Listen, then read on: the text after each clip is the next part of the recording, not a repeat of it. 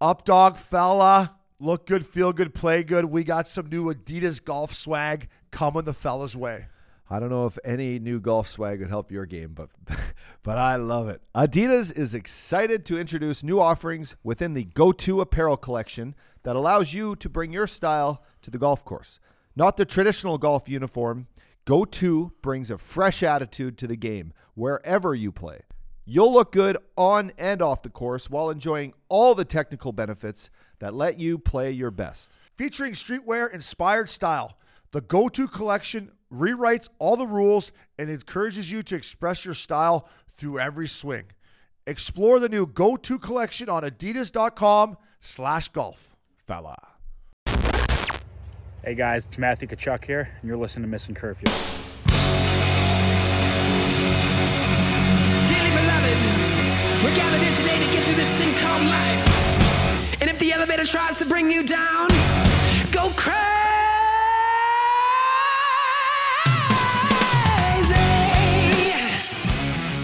Welcome back to a fresh episode of Missing Curfew. I'm Shane O'Brien. And I'm Scotty Upshaw. What's up, dog? Memorial Day's come and gone. We can now wear white pants again. Yeah, I thought about wearing white in here today, but I don't know. The camera, I wear black for a reason. I'm not fooling anyone. Everyone knows why I'm wearing black. I moved the white pants from the far side of the closet right on over. Yeah. A couple giant tees. This is your time to shine, baby. Know, break out the pinks, break out the yellows, break out the light greens. The salmons. I'm going to jump on Good Life and grab a couple new tarps. I did. I wanted to tell you I did. I finally did it. A lot of V-necks. A lot of Vs. A lot of Vs. I got a pink V, light blue V, just like kind of a light green V, a couple white Vs, and then of course a couple black Vs. Well, after a trip to the Bahamas, there's no tan lines anymore, so you could just rock whatever V you want to walk. I didn't have my tarp on very much there. I don't care. How was Baker's Bay? It was a spectacular place. Shout out to our boy John Jaffe and Javi. Jaffe, great word. That's what I called him at the end. I was coming back. John Legend. Yeah, we flew through his plane, and I was trying to catch my plane back here because my boy Cramper from home was here. So I'm the first person to clear customs, and the U.S. Customs lady's like, I'm all clear. She's like, you can't leave till everyone. And I'm like, I swore at her. U.S. Customs. I go, what the fuck do you mean I can't go anywhere? Yeah, I did. And then she looked at me, and I'm like, sorry, I shouldn't swear at you, but I'm trying to catch a flight. I literally just cleared customs. I can't leave without these other people. What are you talking about? And then another girl came around. I was like, you're good to go. It was a little touch and go there. Yeah, I was trying to dig to get to my. I don't think you can fuck with those people. I was already through though. Had my bags and I was going out the door and she's like, sir, you can't leave. I'm like, what do you mean I can't leave? It was kind of like Binger and Max here trying to get in Edmonton last week. They didn't let you boys in? They let Max through, and then they looked, and Binger had another fucking. Then Binger comes by with the hair and the smile and the stash, and next thing you know, they're like, "Wait, you two are together," and the one fucking chased Max down. He was already out. I was already out. They brought her back in. Max was past the gates. Almost to the street, and the lady came chasing after me and said, "You're with that guy, aren't you?" and called me back. And I had a lunch to go to, so I'm like, fuck, I might have to jump in my own Uber. Yeah. See, so you're like me. I got boys. You're like, sorry, boys, I had to catch a flight. I'm like, Jaffe's like, just go. How did I not hear that story, by the way, boys? That's something we should have talked about. But it's hilarious, by the way. I mean, look at Binger. You're dead fucking heat score anyway. Binger, you double checked all your pockets and your bags here. Now they're going to bring out the old the dogs, bud. Yeah. The dogs are coming. I was stressed. I know. More in church back then. Yeah. Oh, yeah. I was stressed with stuff in my backpack. Listen, yeah. You never know what the hell you left in the old pair of Levi's. Or the ones that you bought at the fucking Goodwill place there, right? You never know what's in the back of that little You never know what the last guy left in those. Yeah. Fuck, it might be something you could use, though. Speaking about checking the pockets, I should have kept my mouth closed. I didn't check my pockets nearly enough. But anyways, great place. Jaffe's a beauty. You'll love this. We played. I didn't bring my club. Did you jump in the water? That's the ocean? all I did. Oh, that's nice. Did you swim too? Buddy, it was unbelievable. At night. It's a dream there. It's like a bathwater. I don't love the ocean, especially after this morning. There's it's on the East Coast, but there's sharks everywhere on the East Coast right now. Heads up in Nantucket, there's a great white chomping. Really? Yeah, so up in the water, the sand. I was in there all day, all night. It was unbelievable. Negative ions, baby. It was great. The one day we were going to go see the pigs, but it was storming over there, so we just went to the sandbar, pulled up, drinking tequila out there. The whole crew of us. It was amazing. But Baker's a beautiful spot. You'll love this. We played. I didn't bring my clubs because I didn't think we were going to play lots of golf. It would have went under. We played 7 holes. What? 7 holes. Wow. Yeah. Holy shit! That's I it. think you just go out and play golf just for fun. Like 7 holes. 7 holes. Seven How'd holes. you play? I had these like rental clubs. I hit the driver great, just, but the irons were a little. So it was a straight fuck. but fest. you played there. You played there. What's we just kiboshed the golf here. Can we just? Yeah, the par 3. Wacko. The par 3. I believe it's 10. Do you remember Baker's Bay? Where they have the little hut. It's right, literally, the tee box is right on the water. Yeah. You stop and get a little. Yeah. On the that side. That was my 10 favorite is the hole. little par 3 up against the water Yeah. on your left. That was my favorite hole out of the 7 we played. I couldn't tell you any of the other ones we played. Nice. We went to this hole and that hole and this hole. Jaffe's a beauty. He's like, Boats. Boat the one day was awesome. Yeah, nice. What kind of boat? Great question. Did you I don't know, fish but or- anyway, shout out to Jay Green. This Jay. guy took us out on the boat. He started listening to Missing Curfew. He's the guy from what do you call the people from the Bahamas? Bohemian? Yeah. That's what they're called, right? The Yeah. locals, I think Bohemian. it's Bohemian. Bohemian. Bohemian. So he's a Bohemian, and now he's a fan of Missing Curfew. So we have one fan in the Bahamas at least. Sweet. Yeah, and I wanted That's to tell sick. you that I forgot to tell you this too. The flight from LA to Fort Lauderdale, I was wearing that exact shirt you have on, but black. 2 people. Hey, Missing Curfew. Where's the up dog? Yeah, sorry. Ah, fuck. I should have came. Yeah. I would've So won. we got a new fan in Bahamas. Yeah, nice. It's a beautiful place, up dog. I will never be able to afford it, but John Jaffe's a beauty. But it's just not easy to get to. Clearly, right? I mean, planes, trains, and automobiles. No, and that's what makes it special. Yeah. A lot of those places tough to get to once you get there. It's like Aspen. Yeah. Renee, what's her name from Zellweger? Yeah, no, the other one, Reese Witherspoons. Oh, yeah. Reese was on our she boat live- over. Yeah, she has the place next to Chester. She was on our boat over. Dustin Johnson was hanging out there. Paulina. You didn't hit any drivers with that guy, did you? No, but he was heading to the range one day. I went fucking flying by the range on a golf cart, heading to God knows where. And I was like, oh, there's DJ. I'm like, wow, he's actually going to play some golf. But the pool area, it was That's pretty sick. cool. It was pretty cool. So How's the food? couldn't tell you. couldn't tell you. Had a clubhouse sandwich last good, day. eh? The clubhouse sandwich last day was pretty good. Sashimi No, there we is had nice. good sushi. Fresh fish. Great fish the one night. Good steak. We had dinner 3 nights in the the main lodge there. Yeah. Got a few complaints. I think Jaffe got a few I'm complaints. sure. That's Yeah. what the no one's really complaining. I think they were complaining. I think they were complaining. I think he's gonna have to rent another house next time he goes, maybe. But I gotcha. you should see his place in Miami. You were right. The helicopter thing you're talking about. It's beautiful. Did you get on the chopper? No, we didn't get on the chopper. But it's that one museum. It's a sick place. Yeah, right? it's 100 it's- Museum. It's unbelievable. Awesome. It's unbelievable. Shout out to our boy. Yeah. So, you're Melvin. weak. You're doing a good thing. You know what you're doing. Yeah, I drank a lot he of sure Casamigos. is. He's the king. Yours is a little different than my Memorial Day fella. Yeah. I got a new addition to the family. The Upshaw clan's multiplying daily. We added a 8-week-old Cavapoo. Her name is Ruby. We call Ruby. her Rue. I like Ruby. So we now have Ruby and Riley, 2 great dogs. I'm trying to make sure they don't fucking kill each other right now because the little one's a little horny one. She's just buzzing around. 2 girls. There you go. Little girl on girl action. Nothing wrong with that. Yeah, so she's a great... I saw that in the Bahamas too, by the way. She's a great little dog. Oh, fuck. I saw You that in did, the didn't you? Bahamas too, by the way. God, I wish I came. Just joking, buddy. Just joking. No, so we got a new dog. We spent Sunday, we saw the crew, saw Stu and PJ and all the kids. And anyway, we had a good day there. And then a little Friday golf. Nice. Carried into a couple drinks with our boy Frankie, and we were kind of drowning our sorrows over the St. Louis Blues loss. Our boy Frankie running Rothschilds. Yeah. Big Blues guy. I'm going to see him Friday night. It's my buddy Cramper who's here. I was going to bring him into the studio, but we got a busy day here. I'm going to have his birthday party Friday at Rothschild's. Nice. Is Frankie back from Mexico? Have you texted? I don't know. I texted with him last week. Okay, good. I hope he's there because I'm going to go in there and rub it some salt in his wound about the St. Louis Blues. Yeah, I I can't know. wait. It was tough, but He's a diehard. yeah, no, it's it was tough, but good weekend altogether. Yeah, it's crazy waking up, today, June 1, right? June 1. 1st. I'm like, wow, it's fucking summer's here. So yeah, summer's here. Summer's here. We got a month left to hockey up, dog. Maybe a month and a bit. Then we got some free agent stuff and draft, and then me and you are fucking gonna go on a little break ourselves. So, anyways, up, dog. You represented our country, Canada, before in this tournament, the World Championship.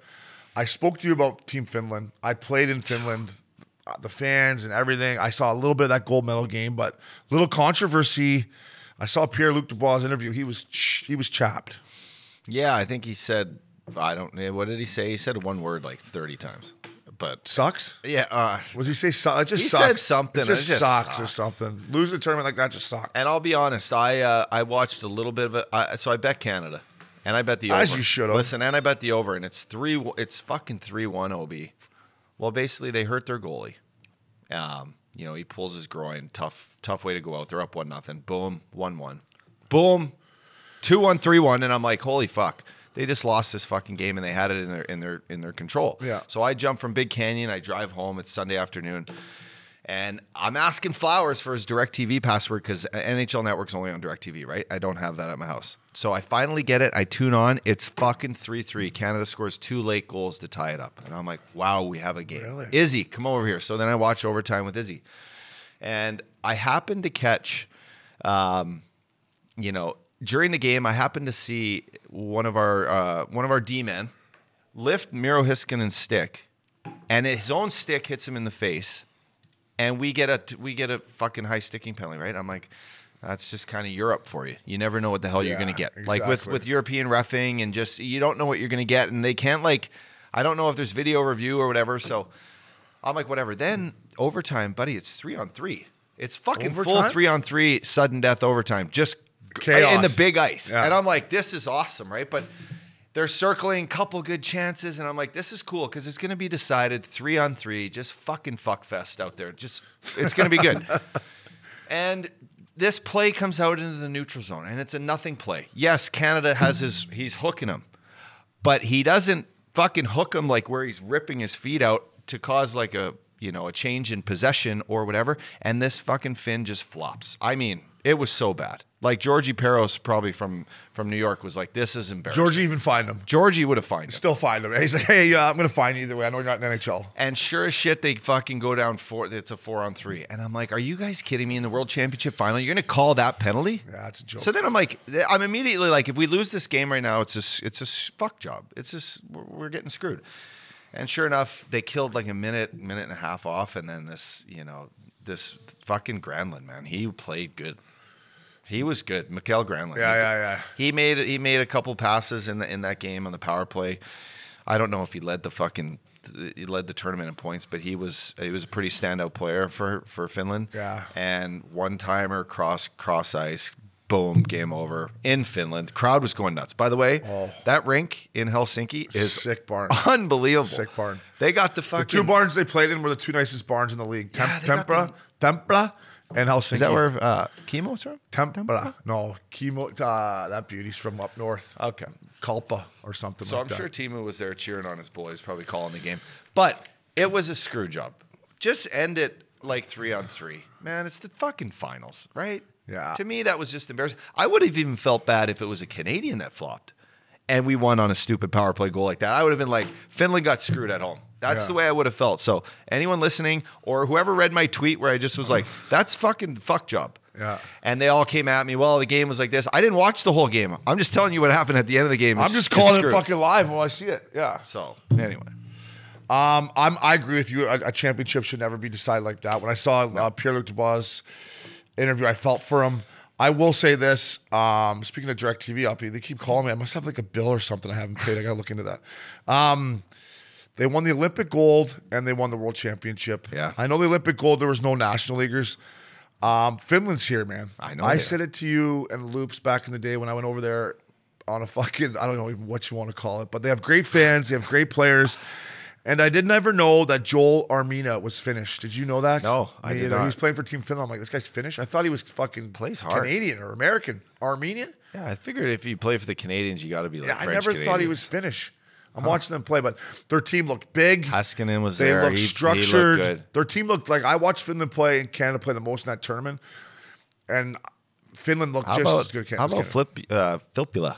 Great player. He just fucking ends his career in the National League, goes wins a gold medal at the fucking Olympics, and then wins a gold medal at the World Championships. Yeah, It's a nice way to You send could put him in the Getzlav. He's got the trifecta: Cup, Olympic gold, World Yeah. gold. Always looked up. He was always a guy my age that we battled against, and I look up to him. He's a good player. Congrats to Finland. There would have been a lot of beer drank in Finland that night. Did you see how many Helsinki. people tuned into the game? There was like 3.5 or 4 million people actually viewed the game at one point, which is the most like anyone in Finland's ever watched TV. Yeah. which is crazy because you'd imagine with all the darkness in the winter, a lot of them probably watch Netflix or That's all I watched. Stranger That's Things. all I did over there is watch Netflix. Yeah. But It was but fucking no, and long then the nights. parade looked pretty awesome. Like, congrats to them, man. That's huge. Helsinki's a great city. Great city. How many guys fit in that sauna, Buck Diddy, and just drank themselves? There was definitely a sauna, cold plunge sauna, Buck Diddy. Yeah, they love a good sauna in Finland. They love a good sauna. So congrats to them.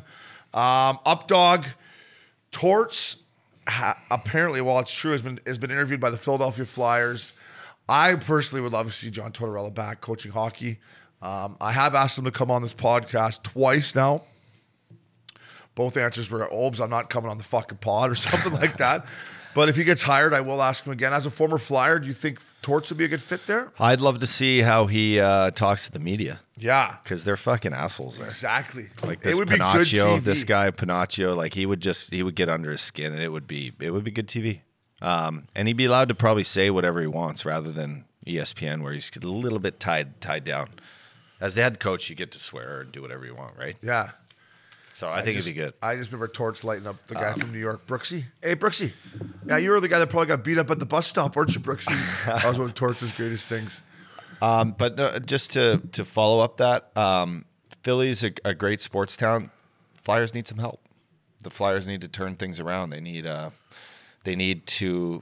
add depth. They need to fix, we saw Carter Hart in Edmonton, but, I think goaltending has been an issue. They need to get back to finding winning ways. And if you look at the history of the Flyers the last 20 years, there's not many downfalls. There's not many rebuilds. They have a bad year, Obes, they bounce back, and they're good for 4 or 5 years. So, the change of Drew, Van Riemsdyk, all these guys that have kind of left there the last little bit.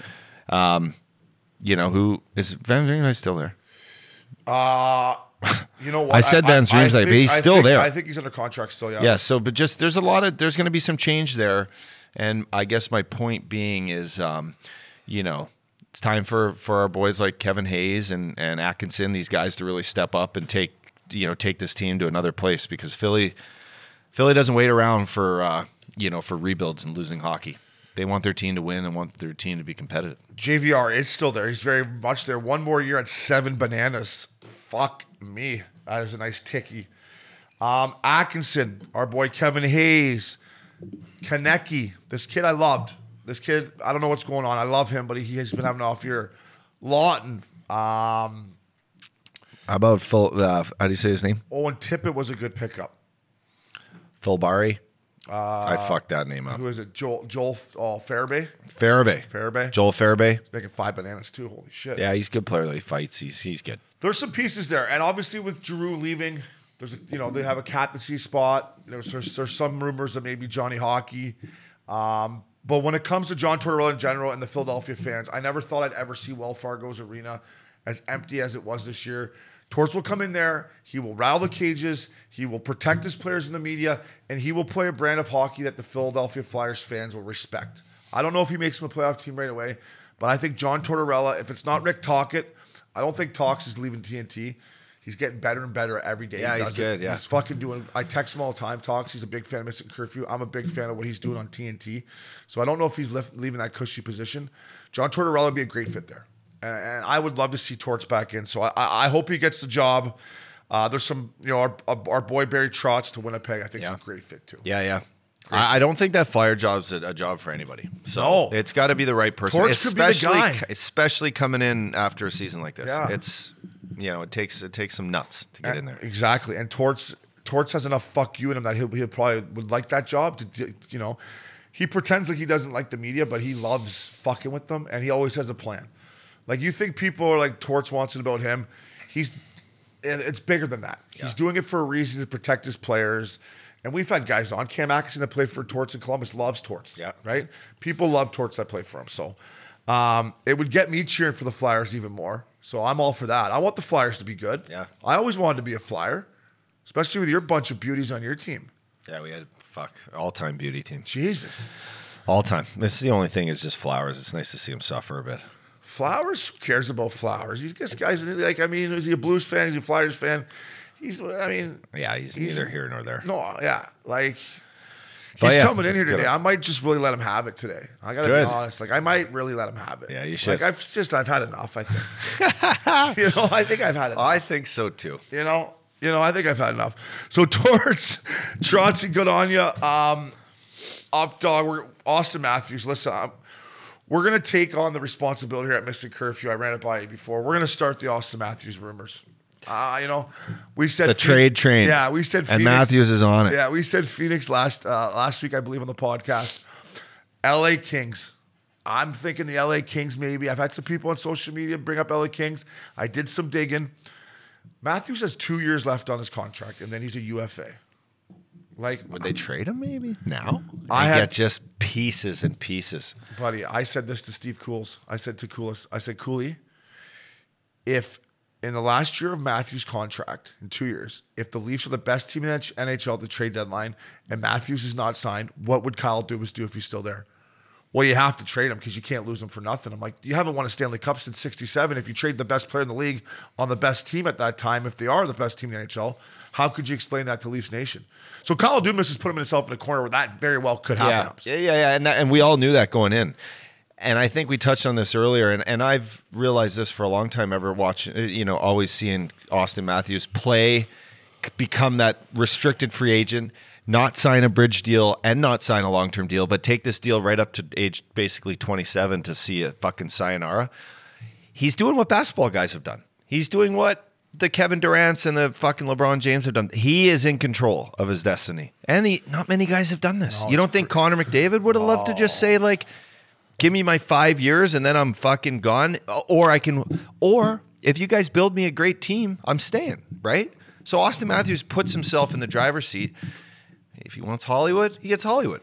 If he wants to play in Tempe, Arizona, in front of the 5,000 college fans, he can do that. If he wants to go to fucking South Beach, New York, he can do whatever he wants. Yeah. It's great for hockey. It I is. think it's great for a young guy to have the power. Yeah, I was all about Scottsdale and Tempe with a new building and this and that. But I mean, we all know how tight he is with Justin Bieber. Imagine coming to play for the Kings. Let's say he signs for right now. He's making 11.6 bananas. He'll sign for 15. 15 million. Yep. Living in Hollywood. At least 15. Hanging with Bieber.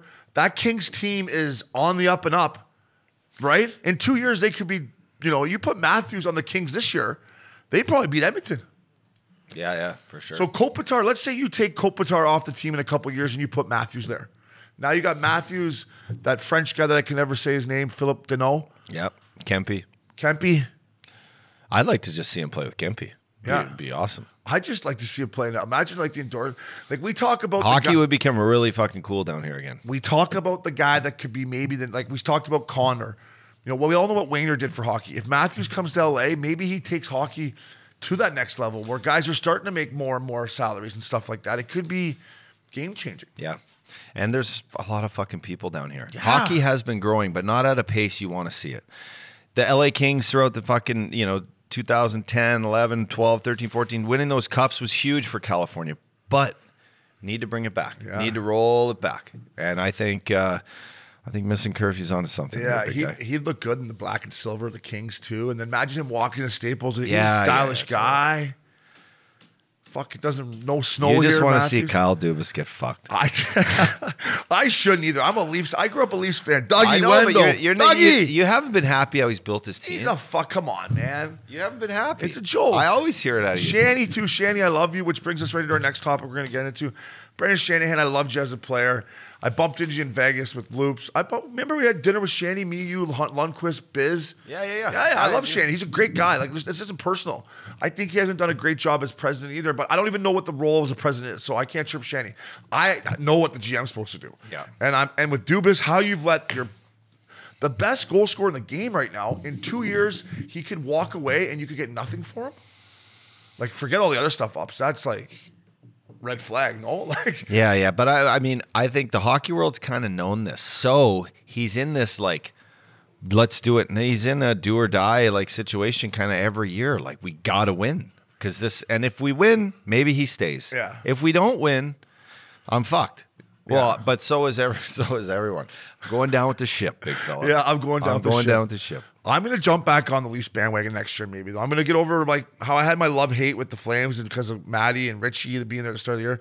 Maybe next year I will because, In 2 years, Matthews is going to is going to the Kings. So And then what do you got to cheer for? the Kings. Yeah. Yeah. And Well, but as a Leaf fan, right? Like you got to cheer for the Kings. That's what look you at get. this. If he leaves town, well, congratulations. You got Tavares at 11 million still. Marner, Nylander would be a UFA then, although he should have been. He should be traded. I mean, let's look at this.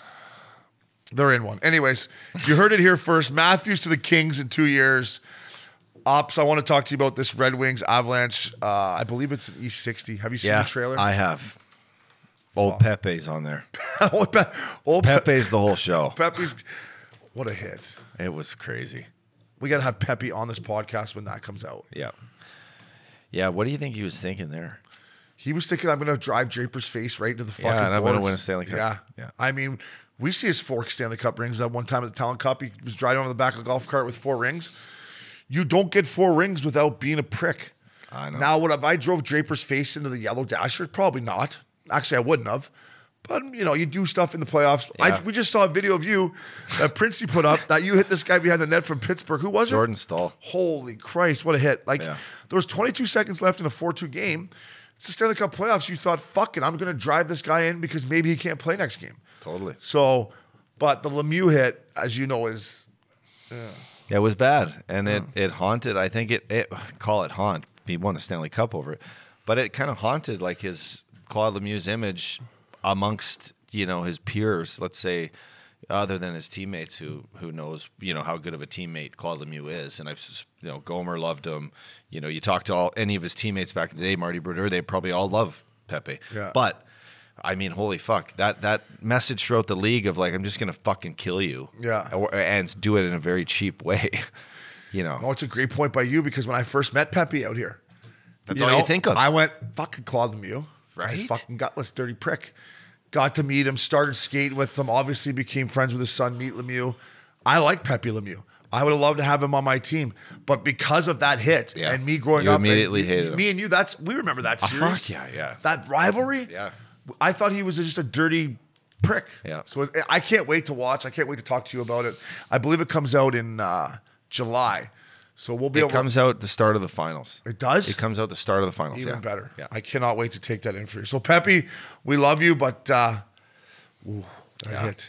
That hit. That was the best time too, in the Forsberg and Patty Waugh and like Ray Bork and fucking, you had all like Stevie Y, Fedorov. I mean, those are fucking legendary teams. Legend. They had skill and toughness and swag and everything. You name McCarty. it. Yeah. They had tough guys. They had cool guys like Fedorov. They had Chelly. Joe Sakic. They had Chelly, Patty Waugh. Yeah, it's badass. It's sick. So That's hockey. I can't wait. That's hockey.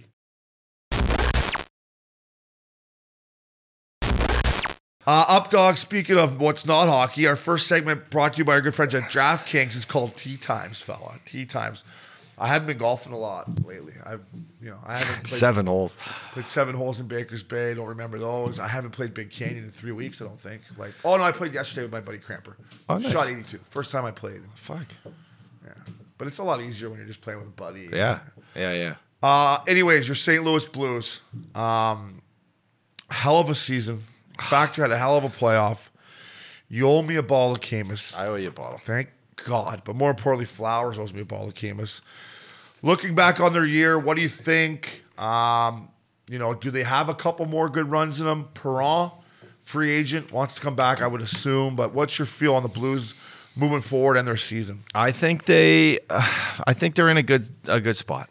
I think they got great young players. Jordan Kyrou, all-star this year, fastest skater in the league, scored some incredible goals. Would I like to see him step up in more of a timely fashion this playoff round? Being the guy he is. I thought he was a little quiet in some games. But he's a great guy you can build your team around. Robert Thomas, incredible player. For a split moment in the round against Colorado, I thought because of Robert Thomas right now, the St. Louis Blues might win this round. Mm-hmm. Put Binnington aside, getting hurt, which I think fucked them. Robert Thomas in Game 5 took over the game single-handedly, gave their team some life. So those two guys, Obi, and you know what? As long as they don't sign them, so they're gone at free agency, like the Matthews thing. This team they're going to be on the right path. Do they? How do they shed salary? Do they look to move? Is the Binney thing, Husso thing, an area they can save money? Do they trade Binney? I don't know. Do they trade Binner? I would trade Binnington. I like Binnington. Husso has not showed me enough yet to think that he's a guy. They got their D locked up. They got Falk, Krug, Parenko locked up until 26, 27. They got Scandella for a couple of years. They got your boy Bobo for 2 years. So their back end is locked and loaded. Yep. The fact that he and Vladdy got 1 year left at 7.5 each. So you would think they got to sign O'Reilly here, right? Yeah. So O'Reilly's got 1 year left. 1 year left. The Torrey Krug injury really hurt. Krug being out in the playoffs really hurt them. I would have loved to see a really healthy and just tough injury. I don't even know what the fuck happened to him, but tough injury. Knee, wasn't it? I don't know. It was tough. Yeah, he had a great year. I love Torrey Krug. I love him. David Perron gets better with age. He's a beast. I know. I used to hate playing against him. I didn't know he's still so young. Kid's like 33. He's got years to play. So listen, Ups, you're right. So you got Cairo Thomas at 2.8 for 1 more year. Barbashev at 1 more year, 2.2. Love Barbie. Walker, Logan Brown, and that Alex how do you say his name? Torpecci? The Russian guy. Topenko. 750. It's not Topenko. It's something. Doug Armstrong. Torpachenko. Yeah, that's it. Doug Armstrong does not need my advice. He's got a Stanley Cup. I have 0 Stanley Cups. If you'd like to just hear my opinion, I would say you got to tighten up those 3 and 4 lines there, the third and fourth line. The Nathan Walker kid, I like the Aussie. I like him. I would say whatever's going to happen. Now, let's say they re-sign O'Reilly, they re-sign Perron. I then think you got to try to trade Vladimir Tarasenko again, even though I thought he had a great year. But if you can get that 7.5 off the books, sign Perron, then you got some more money to I know they had 920 goal scorers, which makes this what I'm saying. People are probably like, what are we talking about? I still think they're bottom 6. If they could add a couple more veterans, veterans, they could win another Stanley Cup before O'Reilly's done. And Krug and Falk Steels come to an end in 26, 27. They got one more run in them, I think, Ups. I really like their forwards, Obes. I mean, maybe not their fourth line, but I love Schenner. I love what he is. I love Buchnevich. Fucking the guy was incredible for them. What a pickup. I think that trade ended up working out for them tenfold. Brandon Saad, good fill-in player, but he didn't do much in the playoffs. I've never been a Saad guy. He didn't do much, but he's got 2 cups. Although he's got 2 cups, I got 0 cups. And he was on the team, I think, he might have Blackhawks teams that beat me out. Does he got 2 or 3? I think he's got 2. I would trade Tarasenko because you're going to get a lot for him right now. Buchnevich, great regular season. Cairo, hope that his progress continues.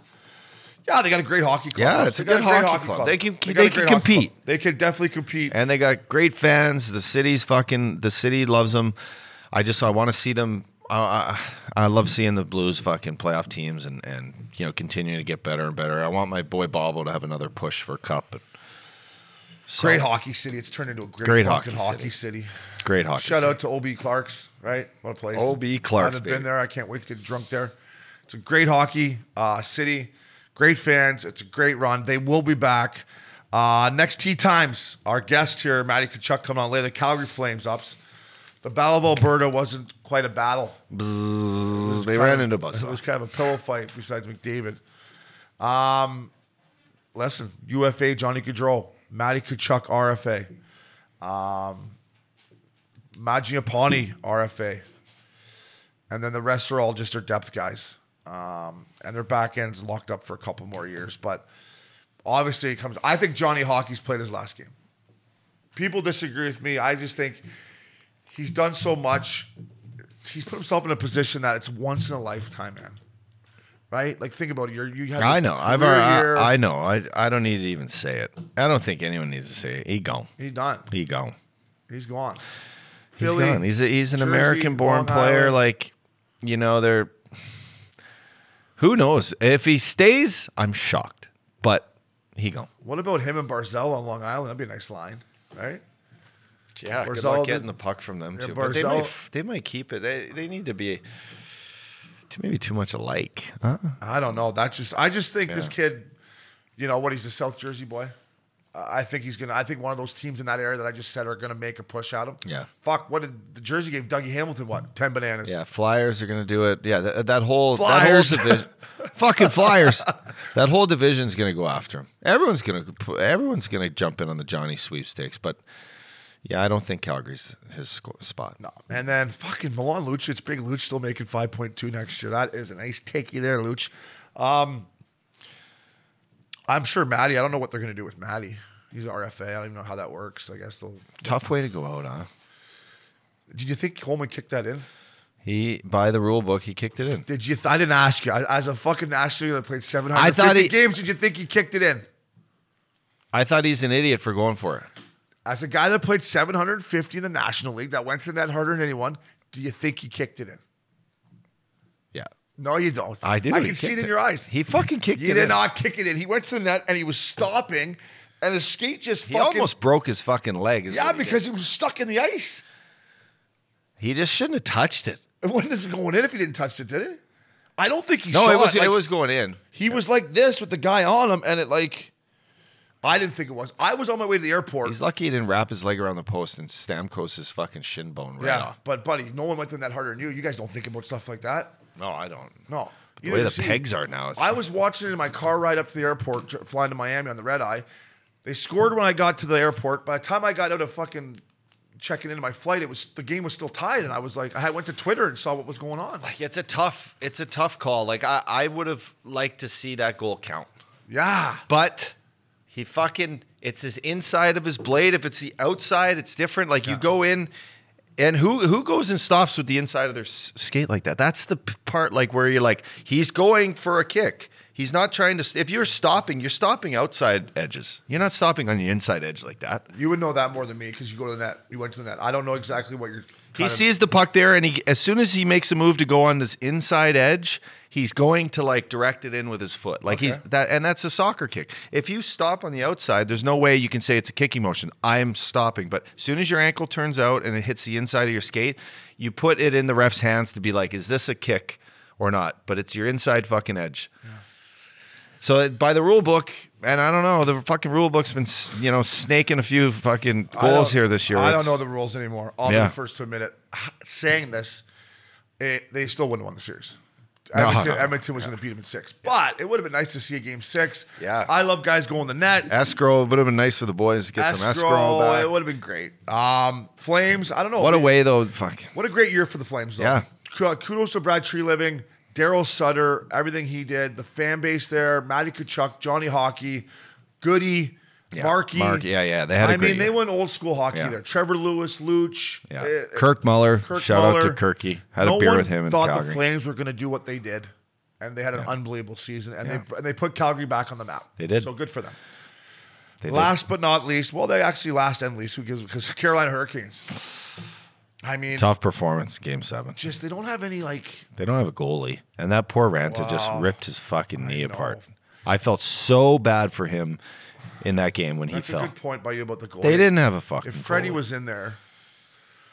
But listen, when I talk to you about top end talent, here we go. Ready? Sebastian Aho, good player. Shvevnikov. Then we go Jordan Stahl, Kokniemi, Taravani, or whatever his name is. Help me out with that one. Tivo Taravani. Teralainen. And then it's like Jesper Fast. Point being is, I don't think they have like that superstar player, right? Like Aho's making $8.4 million. Like when I looked at the Rangers series, and the reason I picked the Rangers, and then people are still not believing the Rangers, you got Panarin, Zibanejad, Kreider, Fox. Like this team maybe was the best team in the playoffs. Yeah. But you need superstars. Yeah, you do. Step up in timely fucking fashion. And I think that's what happened. I'll tell you what else happened is fucking goaltending from New York is just spectacular. Prince Igor is kicking. If you watched, I watched Game 7 pretty closely, Obes. He did not miss a save. He did not kick out a rebound. He didn't even try. I bet you he didn't even sweat. He was so fluent, east-west, just blocker, catch, pad, save. Here we go. It was beautiful to watch. Sexy, wasn't If it? you're It a was sexy, wasn't goalie, it? like I know Carter Hutton was probably sitting at home watching this game because he likes style, and he always says like Jonathan Quick has fucking sick style and Carey Price, because the way they just move, it's like you're like a butterfly in there. This fucking Igor in Game 7, it was sexy as fuck. It was like you and Hyde back in the day. He was up and Yeah, down, on it top was- of the booth, down at the booth, over and grabbing Get girls the- from the other booth, back on the booth. Anything I had in my hand, I caught He it. was feeling it. He was Oh, fucking yeah. feeling it. So anyway, Yeah, I'm telling and you what. That's another reason I picked the Rangers, because I thought without Freddie that Prince Igor, and you know what, like he played so bad that the pressure was finally off him that he probably went. They would have lost to Pittsburgh had Crosby not got hit. I will admit that. However, he got hit, right? Yeah. playoffs. I think Igor kind of took a breather after that, and now he's playing the way he did. He can. Yeah. So Carolina ran into that, and then the not winning a game on the road. Good teams, good playoff teams, and championship teams, you win on the road, I agree. and you can't fucking win on the road. You don't deserve to win. Great point.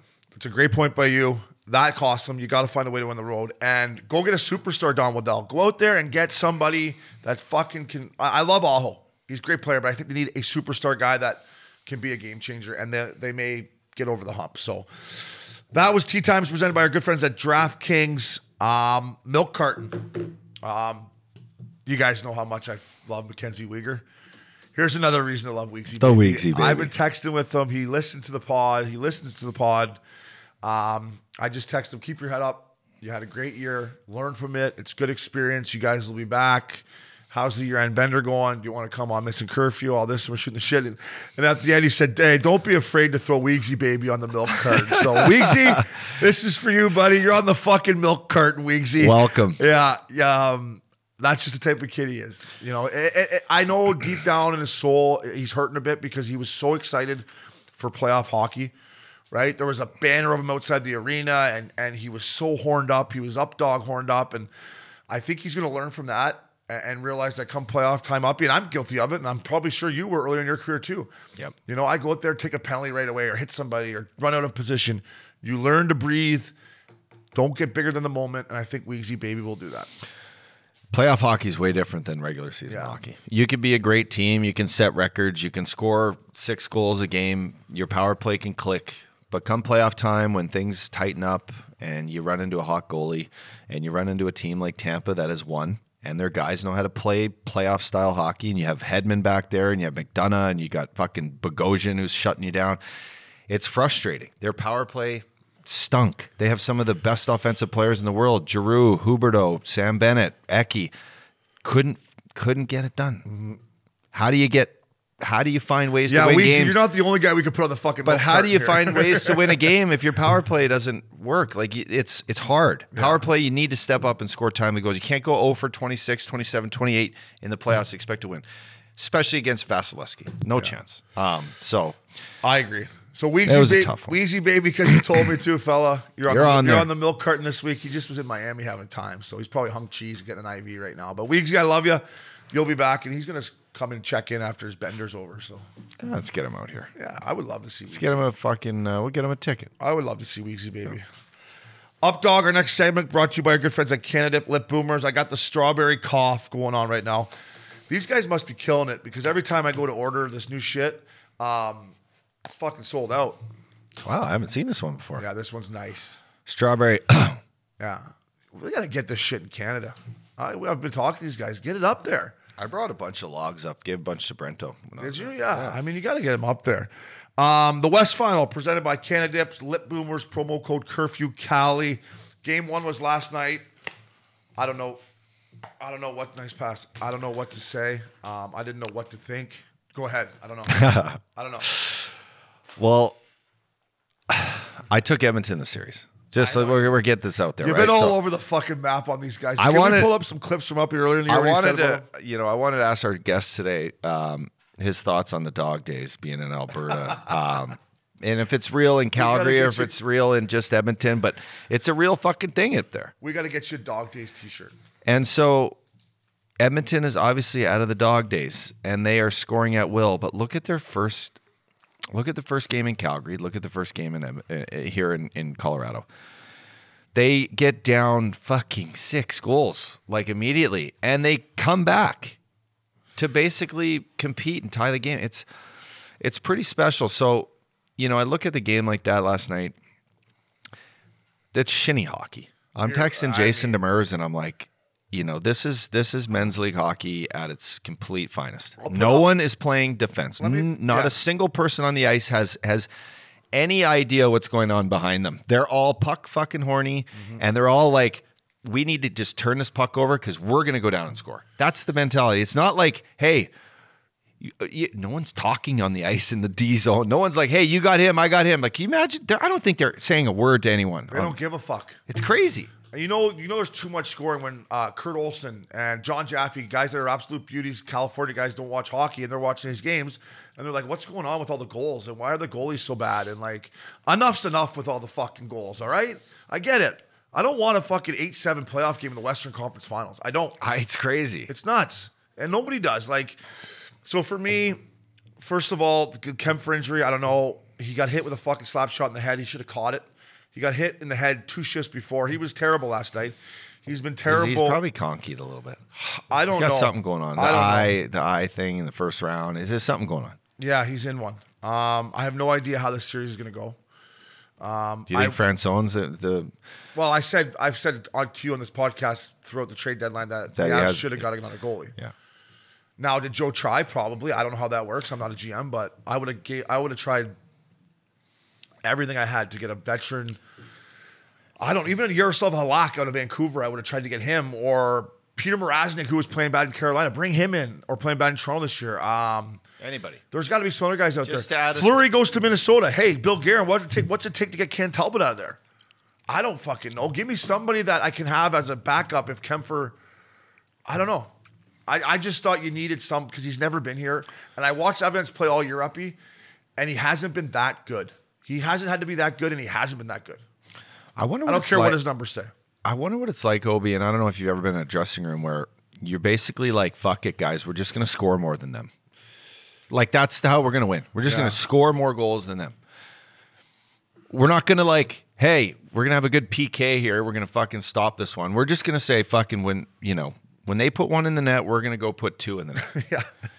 I don't know what that philosophy is like. The coach has got to lose their mind. And what Wayne Gretzky said last night was all time. When the great one says there's too much scoring, there's too much There's too much scoring. He's like, I wish I had this many 3-on-2s and 2-on-1s when I played. Like, even he's like, someone's got to play. And Wayne, you calm down. You did. Yeah. No one fucking back-checked back then either. It was funny. Talk said to him last night, he said, look at Gretter's salivating from the mouth. Biz, wipe his mouth off. Biz is like, I already gave him a foot massage today. I'm not wiping his. There's too much scoring. I will say this. Whoever digs in and plays a little bit more defense, and now I think the goaltending, we've chirped Mike Smith all year. I now think the goaltending favors the Oilers. Even if Kemper's healthy. I know it does. If I'm the Avalanche, I would take Koskinen now over fucking Kemper. So I don't know how it's going to go. I wanted to ask you something about Dave. Take the over. Take the over on your DraftKings app. Take the over. Dog, real quick. Dave Manson versus Josh Manson. You have a beautiful daughter. You have a baby boy in the way. Like, I don't know. Like, that's got to be weird if you were. Imagine playing against your dad in the Western Conference Finals. Am I thinking too much into it, or is that a weird situation for them? Would it be weird? Maybe playing. Coaching, like you got the D coach Manson, who I had for training camp in Edmonton. He was Baker's, he's Bakerfield coach. I think he's a great fucking guy. Yeah, I love the way he played back in the day, being an old Oiler fan. Josh Manson's had a hell of a playoff. He's had a hell of a playoff so far. He's a great pickup for the Colorado Avalanche. You ask, Johnny Michael Lyles right now, that's a big reason He had a tough game on -4. No, 100%. Holy fuck. Well, so did everyone. What was he doing on the first 2 goals? I could have got off my couch and killed him. The Hyman backdoor goal, he tried to kick it or something. I don't know what that. Just get your stick on the ice. And the first goal, he's the fucking D here, and he leaves the center of the ice to go to the guy on the fucking. What do you like? That's defense 101 dog. You just hold them on the ice. They were a little shaky. Is that the Kane goal, the breakaway? The first one. Yeah. I threw my can dips at the fucking TV. Like, hold the middle of the ice, fella. He had a bad one. Listen, from a guy who's had many bad ones, he'll shake it off, but I'm concerned. I wasn't concerned in the Blue Series for whatever reason. The only thing concerning me was fucking you and Flowers were pissing me off. But I thought they were going to beat them. I don't know. Uppy. I got my money on the Avs. I'm sitting here telling you right now, Phil, I have no fucking idea. Like, do you have an idea? I think goaltending. I think there's going to be 12, 13 goals scored in every game. It's gonna be a You're shootout. You're gonna run away with the pool, huh? Oh yeah, I'm running away with the pool. I got McDavid and Draisaitl, and I got Stammer to back me up on the East. I'm running away with it. I'm up 14 points, and then I get my money back. If Oilers lose, last place gets his money back. No. What do you mean? No. So. What do you mean? No. That's what kind of rule is that? That's in every pool. Not a last fucking place gets chance. his money back. Well, every you pool I've can ever talk been to in. the second place guy and see. My team is so bad. I'm know 20 points behind Flowers' team, and his team's a joke. I think you're like 70 player points behind me. Oh right? yeah. I think you're at like 55 or 60. I had a lot of Flames players. And the first round, they scored 6 goals, their whole team. Dylan Dubé didn't get me a goal. Plus a lot of Colorado Avalanche. Toffoli. Yeah. Colorado's only played 11 games. Then the Avs swept the first round. I got 5 of those guys. So I mean, if you go against games played, my guys have played the least amount of games for sure. But yeah, I haven't put. How someone let me get McDavid and Draisaitl in a 9-man league is beyond me. I also had the last pick. I was fucking fourth. Who did the auto draft? If I had the last pick, Flowers, of course. Numbnuts. A little fun tip inside the series up, dog. The head coach is Bednar Jay Woodcroft. I now love Jay Woodcroft. I said on this podcast that who the fuck is Jay Woodcroft when he got hired? Now I know who he is. He's going to have to step up his suit game here in the Western Conference Finals. Bednard's suits are National League. Woodcroft is still wearing the ones from Bakersfield. He's a rookie. He's been in the league a long time. Your boy from Calgary, do you think he'd help out? What's your boy's name in Calgary that does Matt the suits? Eaton, our boy Matt. You tell Matt that he should maybe fire a couple of suits together for Woodcroft for game 3 and 4. I'll See dial if you can Woody make in. that happen. Woody, what's your next size? 60 and a half? We'll get you a suit, bud. Because Bednard's suits are just are dominating Woodcroft. Like last night, I couldn't even look at Woodcroft. He's got the full look. Woodcroft's suit's not great. He's got a team that fucks and, Western Conference fucking leading the point. He's got good hair. Great hair. He's running a good ship. And he's got fucking, he's got the pinstripes going. Yeah. Looks good. Do you think you're an Alberta boy? Could we get a clothing company to give Woodcroft a new suit for game 3 and 4? Something you should look into maybe. Yeah. We already got a guy. Maybe we got a guy. What was that up, dog? That was the old Western Conference Final presented by Canadips. Moving on to the East Final presented by our good friends at Good Life. We already talked about the fucking V-necks I picked up. Promo code curfew. You should get some new ones too, but you're probably decked out in Good Life already. No, I need some freshies. You do? I like to have a couple fresh tarps, This is a series that if it goes 7, I may try to convince you into going to game 7 in Madison Square Garden. I may try to convince you. I may. We grab maybe just Maxie with a little camera. No show, we just go. Madison Square Jungle. And we just Madison Square Jungie. And we go to Due West, and then we go here. I don't know. Maybe we can do it. The Rangers are playing better than people thought. Their power play is clicking. Prince Igor, but Tampa's rested. They got a tan. Not as good as my tan, but they have a tan. Tampa Bay Vasilevsky. That's their name. I got Tampa in game 1 tonight. I'm taking them. This is what are we recording? Wednesday. I'm going to take them. You also took the Lightning in the series. You took them in 5, so you think it's going to be a short one. How come so short? I actually thought they had home ice, so my bad. It's okay. So did I. My bad. They're going to have to win 3 fucking games on the road here. You could change that to 6. I changed mine too. So Updog, you would have taken them in 6 had you known, because I didn't know either. I thought the Lightning did. I just don't think New York's seen the goaltending they're going to see yet. And power play, click, whatever, you got to find a way to score. I think they haven't seen defense like Tampa's. They are not good. They haven't seen anything like this. I know. So, Coop's been sitting in the weeds ready for either Carolina or New York. They're fired up to be in the Big Apple.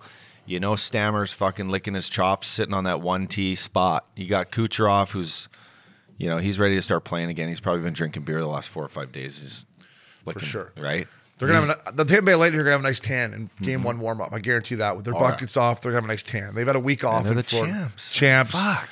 I will say this: MSG is gonna be rocking. Yeah. To the Rangers fans out there, kudos to you guys. That barn is back. It's fucking loud. Carolina fans are great, but I'm happy it's Tampa, Rangers, MSG. It's gonna be a great series. Coop's our boy. I got Lightning. Turk's our guy too, though. I know. And Turk's got them going. Jack Adams Award here. You heard it here. Jack Adams to fucking Jargalant. Yeah, that'd be a second one he won. It should be his this year. I mean, give fucking guy gets hosed both places. Now he goes to New York and takes these guys to the conference final. I mean, come on. If there's a game 7, you want to go to it? Yeah. Okay. I don't know when that would be, but maybe we'll go to it if it goes 7. 100%. That'd be fun. Zip in and out. In and out. I'm in. All right, fella. That was the Eastern Conference Final. Game 1 tonight, Wednesday night, presented by our good friends at Good Life. Promo code Curfew. People in Canada, you can get it. Summertime, the lake, get the Good Life going. They got some nice bathing suits, too. Nice short shorts, too. Swim trunks. If you got the, you don't have any tan lines high up on those quads. You get the nice short shorts. Gotta Good get Life. the up dog leg going. Like, show her off. Show her off. We did a little Stanley Cup boost. Tampa, Colorado in the finals. I picked them. I know you got the Oilers, so you let me pick this. So go check that out on DraftKings. You get a little boost, better odds. 100%. Colorado. Let's go, baby. That would be a great final. I mean, Tampa, Colorado, great final. Tampa, Edmonton, great final. I mean, even if the Rangers win. I mean, the NHL is in a great spot with these last 4 teams, right? Yeah. Yeah, they are. It couldn't have worked out better. Yeah. I said this, too, after Carolina lost. I'm like, this could not have worked out better. You have McDavid, McKinnon, and Draisaitl, and call it Makar. And then you have over here, you have Vasilevsky, Stammer, and fucking just put, Adam Fox. Yeah. Boom. And Igor. Totally. And did I say the Vasilevsky? Because, Yeah. I mean, look at it. It's the 2 best goalies in the league. It's I guess, great pairings. 2 best players in the league and the other one. Yeah. And real quick, Nathan McKinnon, who I've become buddies with over the year. I've texted before the playoffs, go get him, fella. Obviously, I've left him alone since. But his fucking press conference where he said McDavid's the best player on the planet, and then he said, all I care about is more viewers because of escrow. Yeah. What a line.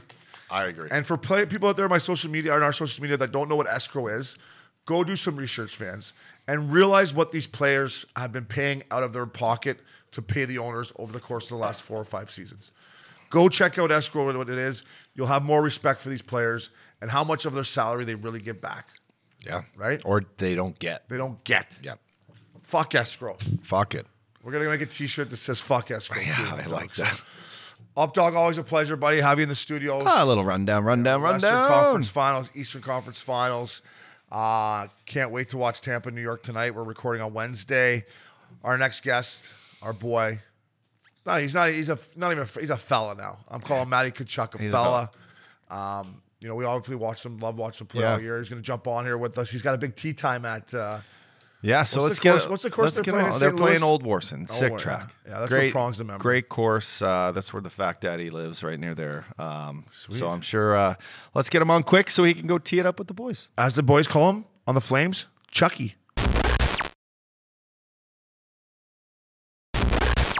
Welcome back to Mission Curfew. Up Dog, my man.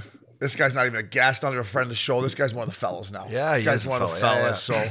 So, Matty Tkachuk, how you doing, fella? Thanks for joining us. Yeah, no, always a blast talking to you guys, and yeah, feel like I'm been a little bit of a regular on here. So I'm seeing a couple posts of the family. You've got Brady on here a lot of content from him. So yeah, feel like a regular now. We get some good banter back and forth from the Tkachuk boys. Yeah, it was. Yeah, Brady's a beauty, and I guess we can start there. Just how great was it having your dad and your brother and just your whole family around? Like when I was watching you play, like I saw your interview before Game 7 of the first round. I want to talk to you about the first round, but you just said like this is gonna be the best atmosphere ever playing, and it looked like you wanted to play in that game so much. How nice was it having your bro and your dad in the building? So cool, and I think most of them traveled. A lot of them came to Game 6 in Dallas that we lost, but my brother wasn't there for that. He was in Napa. He kind of had a little bit of like a world tour going on after his season. So he was bouncing around a few different cities and then came up to Calgary for Game 7. And I mean, you guys know like Game 7s are probably the coolest thing in hockey, especially when you win it. So there's nothing like it. And that was my first one. So to have them there made it so much more special. And the fact that we were able to win and have a couple days after made the whole night. And we were walking down like the Red Mile after going, to a couple. We had to get dropped off because it was close. We're walking through with all the fans and kind of getting mobbed for a block or two. Like the whole family was, because they're probably more famous than I am in Calgary, my family. So it was all a really cool experience. Awesome. Yeah, we'll get to that Game 7 in a bit because there's a bunch of questions I want to ask you about that. But are you a guy that, excuse me, are you a guy that notices like what's going on in the crowd during a game? Like, did you know where your brother was sitting? Did you know, like, could you see kind of the antics around him, like holding the baby and like carrying the beers? Because it was a spectacle on TV. It was quite awesome. amazing. It was awesome. I wish he was mic'd up. I wish that if I could have added one thing, I would have liked to hear a little, like, actually what was going on up there. But I know where they're sitting, but I don't really notice stuff during games. I try to be. I mean, I said that I try. I mean, you notice, random things throughout the crowd. I'm sure you boys know Alberta exactly fights, what I'm talking about. Fights so, everywhere. but but they. So I didn't really notice too much of this stuff, but second period, like when we're shooting there in that end, kind of by the Zamboni there. And I do remember Luch was on the bench and he pulled me aside, like after the intermission or maybe after one of the games. He's like, craziest thing happened, Matthew. Second period, there's nothing going on. We're down 1-0 or 2-1, building's quiet, not really like, we need some energy, kind of like there's nothing going on in the rink right now, nothing going on in the game. Puck's in our end, so the opposite end of where we're sitting. And I must have been on the ice because he's like, and I heard a huge roar from the Zamboni side, and I look, and it's Brady walking up the steps to his row, and he's getting everybody going, doing this with his hands, and like it's like slowly standing out. And I'm like, oh my God, I could absolutely picture that. And then I noticed that the next few games after that, when he was there, every time he walks up, when he goes like the bathroom or goes to grab a beer, fans go nuts. It was crazy seeing how excited they got to see him. And he kind of just he played into all that too. So I think my parents were like a little bit like, all right, Brady, enough's enough. You play like your captain. I think they're like, well, you're a captain for like another NHL team. You just sell around a bit, but he loves it. He loves it. No, hey, Matty, we saw him. We came up for game 2, and he was nice enough to stop by and say hi to the boys. And you could tell he was done. He's like, we're like, you going to Edmonton? He's like, fuck no, I'm going home, and I'm done. I'm starting to work out. So you could tell that he left it all out there for you. Oh, he left it all out there. He said the main reason why we won Game 7 is the energy he brought. So I guess I'll agree with him. But I will say, like, I know I didn't hear really about it, but he was kind of telling me that, people were, some people were like all over him for it, like saying like how like it's weird he's doing that. Like, you guys kidding me? Like, I mean, we're brothers, we're family, a close family. Like, I would do maybe not the same things because he's an absolute menace, but I'd be right in there if he was, if we swapped lives or whatever, like I'd be at his games. And totally. It's not like he was wearing like a Calgary Flames jersey. I mean, he's wearing, his Matthew Tkachuk shirts and stuff like that, just supporting me. But I mean, he wanted to see if it was his team not in the playoffs, he wanted to see a cup parade somehow. So why not mine? So it didn't happen. So hopefully one day. Totally. And real quick, I said to him, like, how much is this motivating you seeing Matty in the, in the Stanley Cup playoffs? So for those Sens fans out there, like, that's how he's looking at it too. Like, when he saw the energy in that building, that's going to fuel Brady this summer to work harder. And he is perfect. He's the perfect type of player for that type of game. Like, he is the perfect playoff hockey type of player. So hopefully they can, grab a few guys around him, and a couple of those guys can dial it in too. Because I know Brady leads the charge. So hopefully they can pick up some pieces and be a playoff team out east. Matty, before we get into the Dallas series, just tell our listeners what we were talking about before. Like, I was joking about, for me, after you lose a playoff round, for me, I go on my year-end bender. I don't really think of anything. I get back to California. I'm kind of over it. Like, tell us what you kind of, are going through right now, and how you feel, and how you're feeling now, and what's motivating you once the offseason starts. Well, I think that the night it happens, you're just really frustrated. And I know for myself, just try to get over it as quick as possible, but it's really hard to.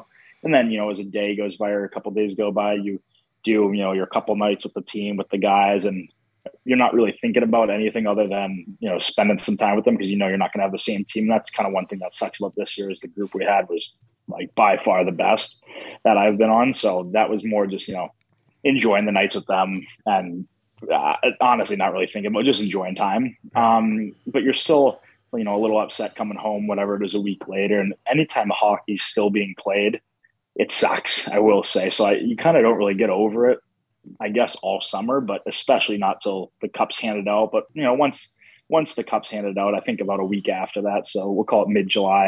I'll finally get over it and start thinking about next year. Yeah, let's dive into the. I just want to talk about the Dallas series, which, to me was one of the biggest surprises for me in the first round. I thought as low score, like as high octane you guys were in the playoffs, or sorry, in the regular season, especially you and Johnny. Just how tight that series was played, and then the difference in your first round to second round. But bring me back to these tight games, 1-0, 2-1, like just grinding, full defense. Playing two goalies that are both on their game, to like switching it up, and then all of a sudden it's like an offensive outpouring. Game one of the second round is a touchdown. But just like the mental grind of a playoff series that's low scoring, super defensive, couple overtime matches, like just what that sort of series did to you guys mentally. Well, I think that for our team, we felt that we could play any style, and that probably was the style that was going to make us successful, were those low scoring games. But I know for John and I, we weren't totally used to that, after the regular season and everything. But after, game 1 and 2, they were both 1-0 games. Well, I guess game 2, they got an empty netter, but it was 1-0 games to start the series. And you're like, well, I can't really get to the net right now. It's like impossible to get a shot on goal, let alone score here. But honestly, I think that Dallas, and we said it throughout the regular season, we pride ourselves on playing great defense and hard defense, making it hard to get shots, get to the net. And if I felt we were the best, they're second best, that team. Like, their defense are so big, physical, and maybe other than that, Heiskin and Klingberg, but they obviously are very special players. But they're so hard to play against. Their whole D-core, their team defense, they were always at 5 guys. Like, we were joking around, not during the season because it was so frustrating, but it was hard as hell to get to the net against them. Like, they were sealing out in the corner. Like, you couldn't even get past the blue line against them, it felt like. And that was different. And then you're talking about just the difference going into game 1. Edmonton's a completely different team where they're all speed, they're all rush. And I think we probably were a little surprised at how much easier it was to get offense against them. But in the same sense, playing Edmonton, you make one mistake or you're not above, or you give them one odd man rush, it's probably going to be in the back of your net. So 2 very different series. Looking back on it, we definitely should have played more like the Dallas series against Edmonton, or really tried to. But I think probably the worst thing that happened was having game 1 being that high scoring against Edmonton, and us winning that was probably the worst thing for us, to be honest, because then we opened it up, and now we're here now. Matty, on that Dallas series, I figured they were going to give you a series. A lot of people had you guys in 5 and that. I think I took you in 6 or 7, but I figured it'd be tough. When you see a guy like Joe Pavelski and what he's still doing, and you love going to the net, were you just watching him and maybe still picking stuff up against him throughout the series of, I got to get to that blue paint, that's where I'm going to get rewarded in this series?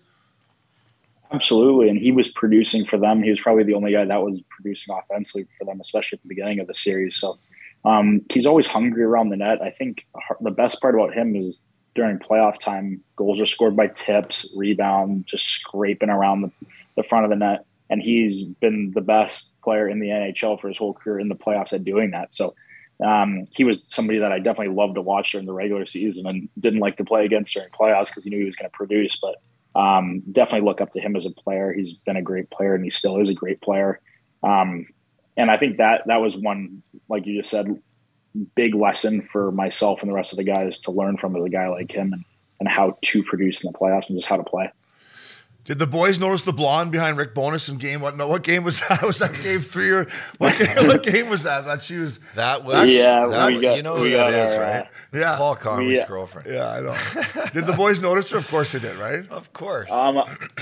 I can't speak and if we noticed her during the game or not, but there was definitely all over social media after, and then obviously we're known beforehand or saw somewhere, I think it was Instagram or Twitter, that she was gonna be there again for game 6 or game 4 or whatever. So I think, the Dallas players, I'm sure those guys were pumped right behind the bench. There's enough distractions in Big D with the ice girls, the girls in the crowd in general. You stick a blonde behind the bench, like I would have been fucked. I would offer seats behind my bench. I would have put her behind the Flames bench. Yeah, I wouldn't have stuck her behind the Stars bench. I would have been like, here you go, boys.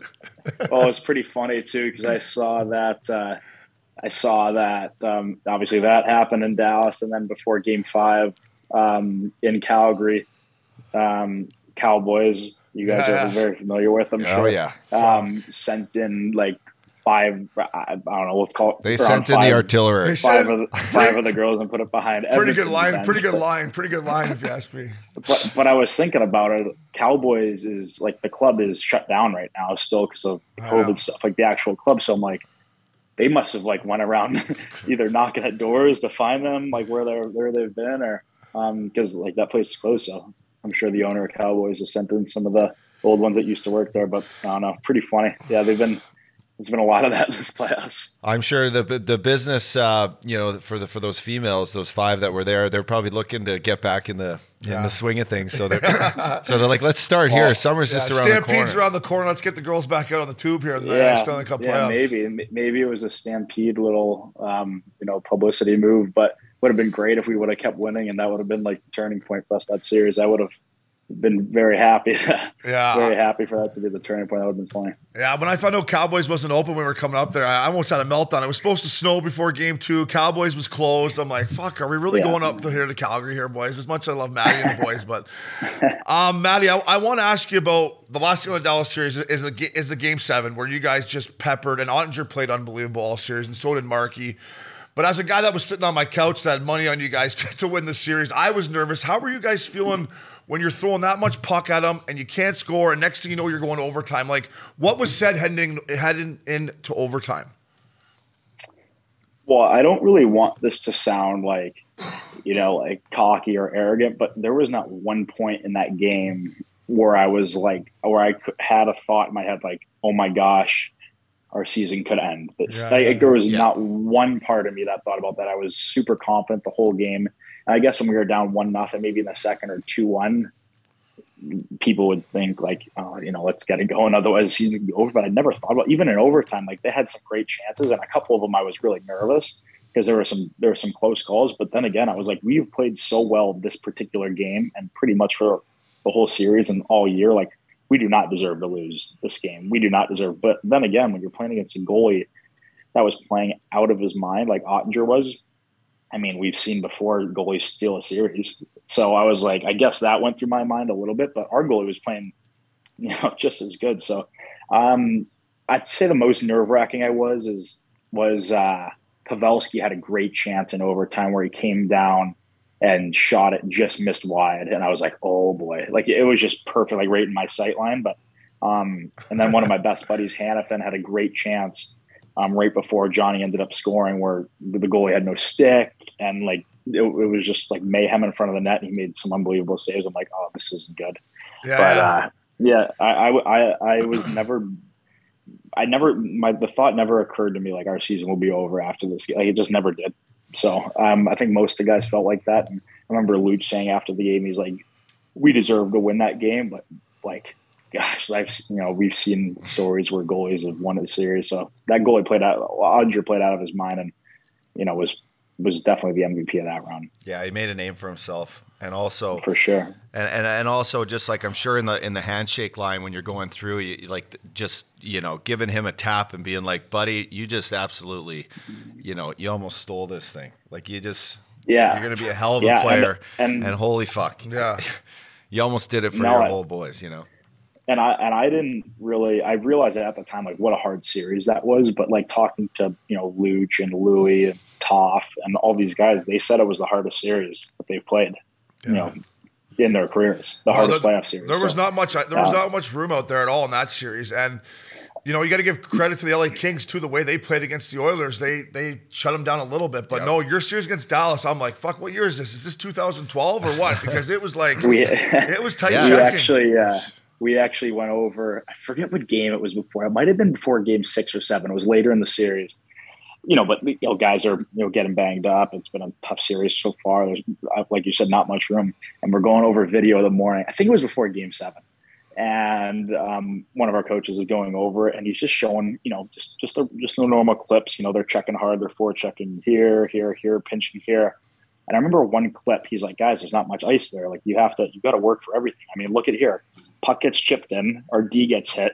D to D, that D gets hit, puts it up to the forward, he gets hit, bumps it to like the middle of that. He showed a clip. He's like, guys, you got to take 5 hits before you can even get the red line to dump it in. I'm like, holy shit! Like this is I don't know if I'm made for this 5 hit 5 times before the red line, but it was just the perfect way to describe the series. Like there were 5 big hits and like big bumps before you could even dump it in, let alone like get a scoring chance. So it was just the way that series was. No, it's funny. And a lot of people said it was the worst series in the first round. It was my favorite series because it was low scoring. I would have liked to see a few more goals, obviously, especially for, the top line guys. But I liked how it was, earn your ice and try to get to the net and see what you can do. That's the old school in you too. Rather than these fucking football games. The game last night, it was fun. Matty, while we're on this first round, you just mentioned Johnny Gaudreau. Everything he's been through in Calgary, like some of the ups and downs. He's wearing an A on his jersey in that first round. He scores the biggest goal of his life. What was that like to see him in that moment? Like that's something pretty special for a guy like that. Yeah, very special. And as his teammate, we couldn't have been happier for him and for us that he was able to do that. But that was probably, in hockey, that was my favorite moment of my career, seeing him score that. And how happy I was, how happy he was. Everybody in the city was so loud. It was standing. Everybody was on their feet for the whole overtime. It was just such a cool atmosphere. And I don't know, if it gets much better than Game 7 overtime. Yeah. So that was. I got to watch. That was special. So I got to watch one of my best buddies score one. While on the ice too. Loops scored against Washington when we were in Philly in Game 7 in overtime. So I totally understand what you're saying. Like seeing it live in those moments where it can go either way. Season's either ending or we're moving on, and your buddy scoring a big goal. It's all time. Yeah. You'll always remember that stuff. Yeah, it's awesome. Yeah, and obviously our line was the one out there. Yeah. And so, we were first in to hug him, and I was just getting mobbed by the teammates. And you don't really think during that. You're just kind of in like a little bit of like a blackout mode. And super cool. I can't believe Cowboys didn't open up after that. I can't believe Cowboys is still not fucking open. Who's the owner there? Get the owner on the line here. Open the fucking thing, please. They've got, I think they're making up for a Stampede this year. That's the rumor. So that'll be, that Cowboys tent's going to be nothing short of electric this summer. Matty, take me into all right. From what I've heard, rumor has it. Yeah, rumor has it. Rumor has it. So you guys win your Game 7. You take the day, and here comes the Battle of Alberta. Now, are you guys fired up, or is a part of you wish that you were playing the Kings, or you're like, fuck it, this hasn't been since '91, boys. Here we go. What's your thoughts when you first found out about the Battle of Alberta? No, honestly, I mean, I think the Kings obviously put together. We were playing on different nights. We got to watch that series, and they did a great job, kind of playing similar to Dallas and giving the Oilers a great series. But I think there's something special about that Battle of Alberta rivalry, and there hasn't been a playoff series in years against them, so we were really excited for the challenge, and just seeing how the whole province kind of shut down for that week and a half or 2 weeks or whatever it was. And everybody was so jacked up for it. That's all people were talking about. And, unfortunately we came out on the wrong side, but just to see the province kind of shut down was really cool, both in Calgary and in Edmonton. So both great atmospheres for all those games. And we were excited going into it, and it was an exciting series, but like I said, came out on the wrong side. Yeah, no, I think you understand just how much that means to Alberta people, right? And to Canadians. Like, I think they all deserve, to see their teams go far in the playoffs, to see them battle against each other, to have these memories, younger kids, like, with Tkachuk fans and McDavid fans, getting to see a war. When you guys, the Fella Tour, so the Fella Tour makes our way up to Alberta. Got me to Alberta, Matty. I never thought I'd go back to Alberta. Yeah, we were going to Tampa, and when you guys, when you won Game 7 and the Oilers did, I'm like, Obi, I think we got to take this thing north. Man. I wanted to go to Florida, Matty. I'm not gonna lie, I love you, buddy, but I wanted to go to Florida. That's I do not take that personally. I mean, that's nothing better than Florida. So talk to me a little bit about the fans. separate Edmonton and Calgary for our listeners for a second. Like, you know, you got Edmonton fans. They're a little north. They're a little blue collar. They're a little fucking crazy.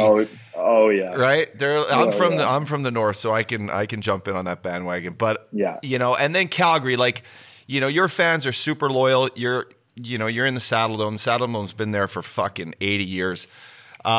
Talk about the difference in like the fans, the rinks, the atmosphere, and just what that was like. Because, you know, experiencing the Saddle Dome, we sat right behind your bench. Awesome, right? But then you go up to Edmonton and it's fucking nuts too. And like, so separate the two and the fans if you can for a sec.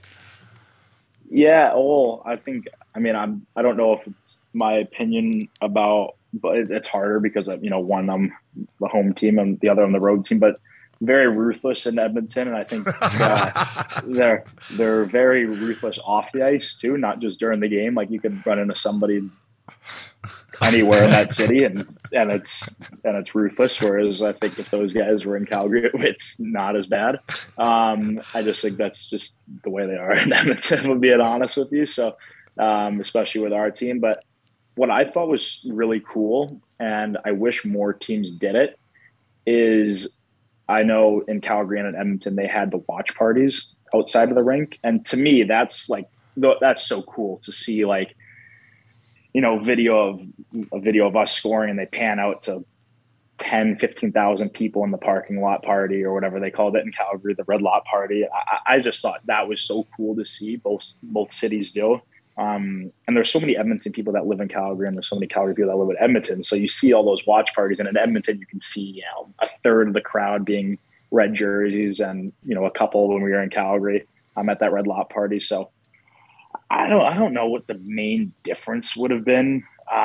Obviously they had, you know, more success at home than we did, but there's nothing like when the Saddle Dome gets rocking. I mean, Game 7, it was so loud. It was so loud you couldn't even hear yourself think. So, I don't know. Both great buildings. One's a lot different building. I guess that's one big difference. The dome is vintage. Vintage. More washrooms and bathrooms in the Edmonton barn, which I didn't mind. The pisser line in Game 3, Matty, was about 150 people deep. I had to go down to somebody's suite and sneak in there to take a piss, or I was going to piss my pants. You almost ended up in your dressing room trying to take a piss. I was going to text you, be like, Matty, open the door. I got to take a leak, fella. Well, I mean, opening the door in Edmonton, when we got there for Game 3, our door wasn't even open. We had to walk to the back, and I see on ESPN app. Oh, that's when I knew shit was going to go kind of sideways, where they're blaming the loss on our locker room door not being open before Game 3. I'm just like, oh my God, here we go. So, yeah, some of that shit. Just trying to create a story, Matty. I'm sure it was. I mean, Edmonton security or whatever did their part. They locked us out and got us rattled a little bit before Game 3. But no, I really enjoy playing in Edmonton for their for their hostility, and their crowd is loud, and I feel like, you know, it was like, you know, up when you played against Chicago, or in Chicago when you're in St. Louis. It's just there's something about those. I mean, those rivalry games are awesome. There's nothing like it. Yeah, that's a great comparison. Chicago, St. Louis, and back in my day, Vancouver, Chicago. Chicago, when you're in all those playoff series, is especially when you get into just like playoff overtimes. I mean, the one game we were in Edmonton when we were tied, when Razzie scored that like 300-foot goal, and then we were tied with like a few minutes left. I mean, just the energy's so fun. Yeah. Matty, I want to ask you one question. It's just something that I noticed throughout the series, and I know it's still fresh to you, so I hope I don't step on any toes here or whatever, but like after Game 3, and it was kind of the McDavid show after Game 3, and I thought you guys played with more structure in Game 4, but was there a sense after Game 3 of maybe like, hey, fellas, let's slow this fucking pace right down here. I know we're a run and gun team all year, but let's slow it down. Let's hold the middle. Let's not chase this motherfucker, because every time we do, it's exactly what he wants. Or like, what was being said, not with the coaches, but between you boys at the team dinner or in the morning skate or stuff like that? Yeah, I think it was a calm approach, and like, let's get back to defending like we have all year. I mean, we were one of, if not, you know, top five defensive team in the NHL during the regular season and in the first round, same thing. But yeah, just opened it up a little bit too much in those first few games. And I think what we had to get back to was we were doing everything right where we were, being above and, not giving them everything. I know that game 3, we gave them way too many odd man rushes, but we limited that the next few games. But I think what we weren't doing enough of is you got to be careful, because when you're defending him, he's by far the best player in the world. And normally I'm not on him because, I'm a winger, I'm with my D, but you see him, you cannot go right at him. Yeah. That's what he wants. He wants you to jump right at him or lunge at him or, go for the out of your play or leave your guy to come hit him, whatever that is.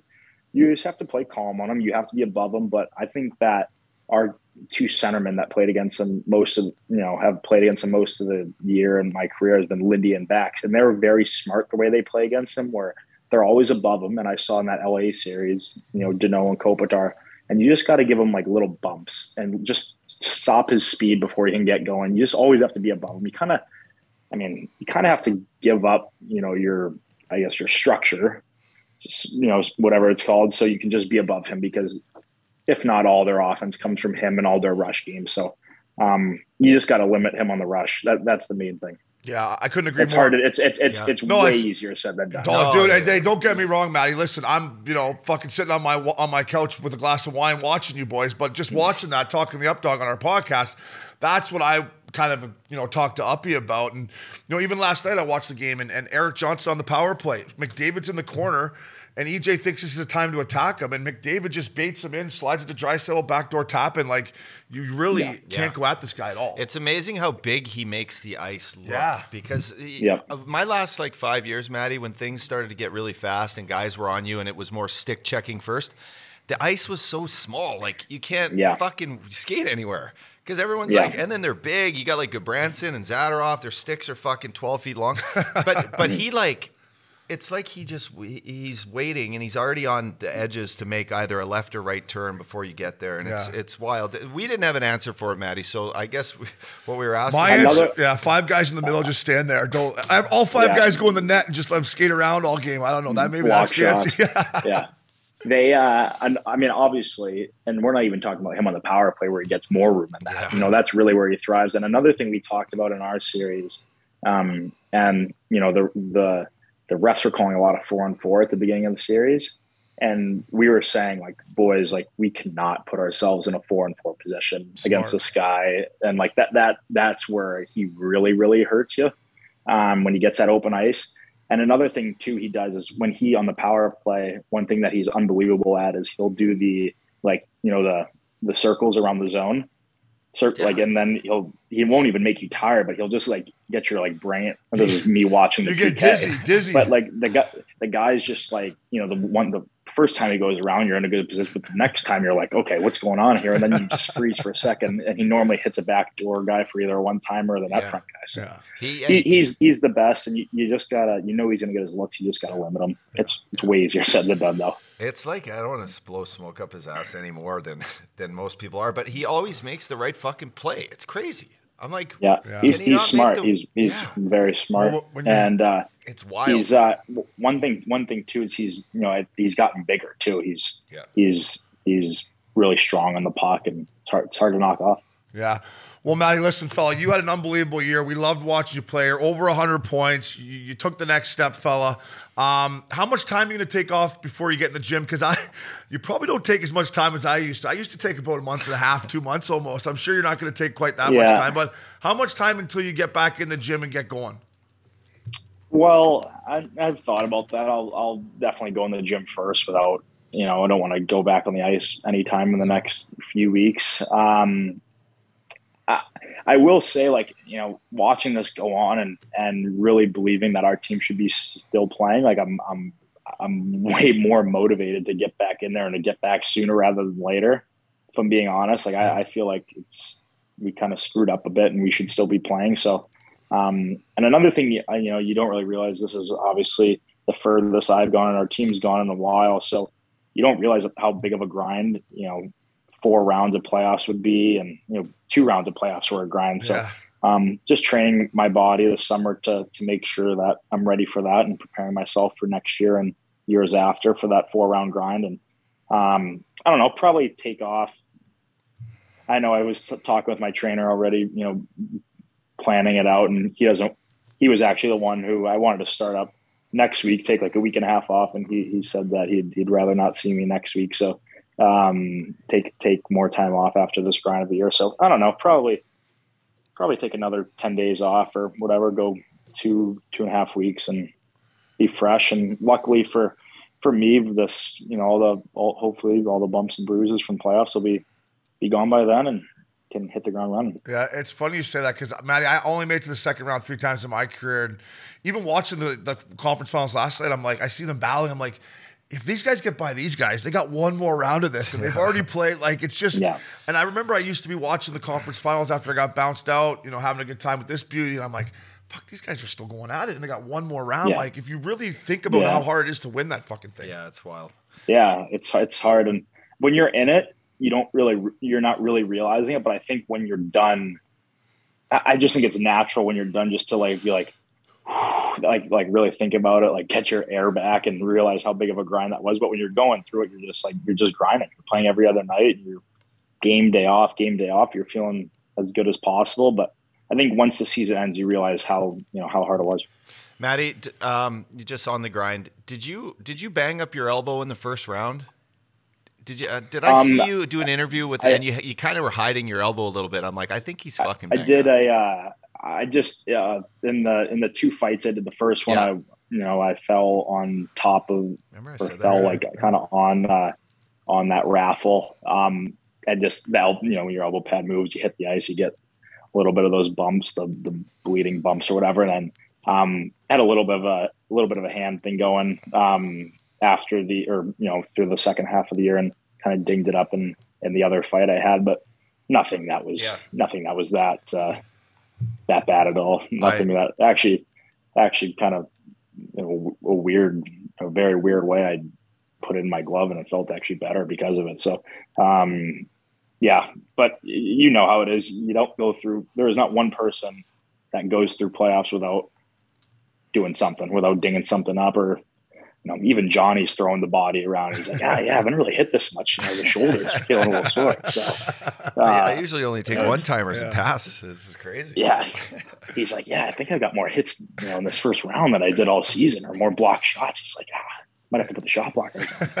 It was funny. Yeah, I think you guys, just on that injury front, I think you really missed Tanev too. Like he's been such a big part to your blue line, and what a good blue line it is. Maybe talk about just some of these guys maybe coming back. There's a lot of free agents, a lot of moves Mr. Treliving's got to make, but your back end was big and strong, and when healthy, a tough team to play against. Yeah, I loved our defense this year. I could only imagine playing against them. All big guys, all could skate well. Like I don't think people realize playing against those twin towers back there and Goodbranson and Zadorov, how well they both can skate. And like we were talking about earlier with how long the sticks are, like you can't, there's no room against them. But I think when Tanny got hurt, he's played very well against McDavid. Every game we played against him, and he's done a great job at frustrating him. Obviously having him would have been great for us. But I even thought when he went down, when guys came in, I know Michael Stone came in, halfway through the Dallas series or towards the end, and scored a bunch of goals, produced a lot of offense, like really kind of changed that series for us when you think about it. Played really well, was one of the few guys that was producing out of our whole team. So hopefully we can get most of them, if not all of them, back. I really like what they provided for us this year, and it just sucks, that after each season, that's the hardest part for me is you're not going to have the same team come back, and just that's probably the most frustrating part because what a group we had. Yeah, I agree. And listen, Matty, a hell of a season, like I said, buddy. Keep your head up. I loved watching you play. You play old school, over 100 points. You're a great friend of the show, fella. We're always pulling for you here and your brother.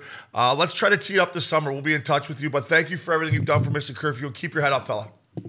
Yeah, would love it. We'll have to get what you guys will have to do next is I think you've gotten Brady and I both on here recently. Or Brady's been on. Brady's on. He was on in Calgary. Yeah, exactly. Yeah, you'll have you'll have to get Big Walt on here. We'll have to do something us three together Yeah. one time. So, but yeah, absolutely. I got to ask Big Walt why he wouldn't throw his Obi Clark hat on when he had the hat trick in game 1. He loves that fucking hat, doesn't he? I tell you what, not that he probably has paid for a drink there in his life, but he's definitely not paying for a drink ever again there. That was the best publicity Obi's could have ever had. So Yeah. he actually joked around about that. We were talking to Jimmy and Tuppy, you know Jimmy obviously from OBs, and he was saying that the amount of people that are trying to buy, whatever, whether it was buy or just are talking about OBs right now is crazy. So hopefully a lifetime supply of apparel. And honestly, that's all Brady and I wear. We wear Budweiser or Bud Light or Michelob Ultra shirts and OBs hats. So we've got a very limited closet just of all that stuff. Awesome. Matty, appreciate it. Buddy, Go have a thank good you, golf Matty. game Go tee today. it up. Enjoy your summer, buddy, and hell of a season, my man. Awesome. Going to go play with, I think Brady and I are taking on Robbie and my dad today. So hopefully Brady takes off the boxing gloves around the green, but I doubt it. Low and slow, buddy. Low and slow. Keep the head down. All right. See you guys. See you, brother. Welcome back to Mr. Curfew. Up dog. We got It's Vegas our Flowers. weekly, who the fuck is Larry Flowers? Or where the fuck is Larry Flowers? Where were you this weekend, Flowers? Anywhere an NHL player is, that's where he is. That's where you can find him. Eh, Flowers? Fuck, you guys have already been giving it to me. The truth of the matter is that I was already planning to go to Las Vegas. My vacation, my trip was already booked. Bobo and I are chatting up after the series. He was a little down, obviously, and I said, "Yeah, man, things are gonna be all right. It's just sad way to go out. But I'm gonna go to Vegas." And he goes, "Well, we just all booked our flight. We'll be there tomorrow." I go, "No shit, I'm gonna be there tomorrow too." Tell me this. You talk about the Blues like they've never won a fucking Stanley Cup. Like, let's not feel too bad for them. They won a Stanley Cup in 2019. Like, Yeah, but I think we've never won a fucking Stanley Cup. I get it, but I think when you're a team like that and you're that close and you're built for a long run. Do you think they're the only close team that's ever been like close? No, but A lot of teams in the NHL are super close. their standard was cup or nothing. They felt they had the team this year to get it done. And I think they're truly, truly not satisfied with the way the season ended. I mean, they had a great year.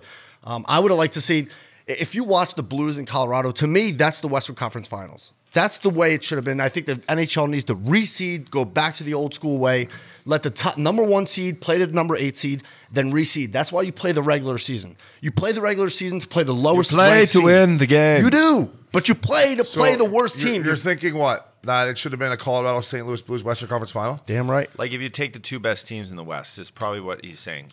Which And you think they would have beat Colorado in the West Finals instead of? I don't know. I think they're both really, really built well. I think they're both built to make a deep run, which they both did.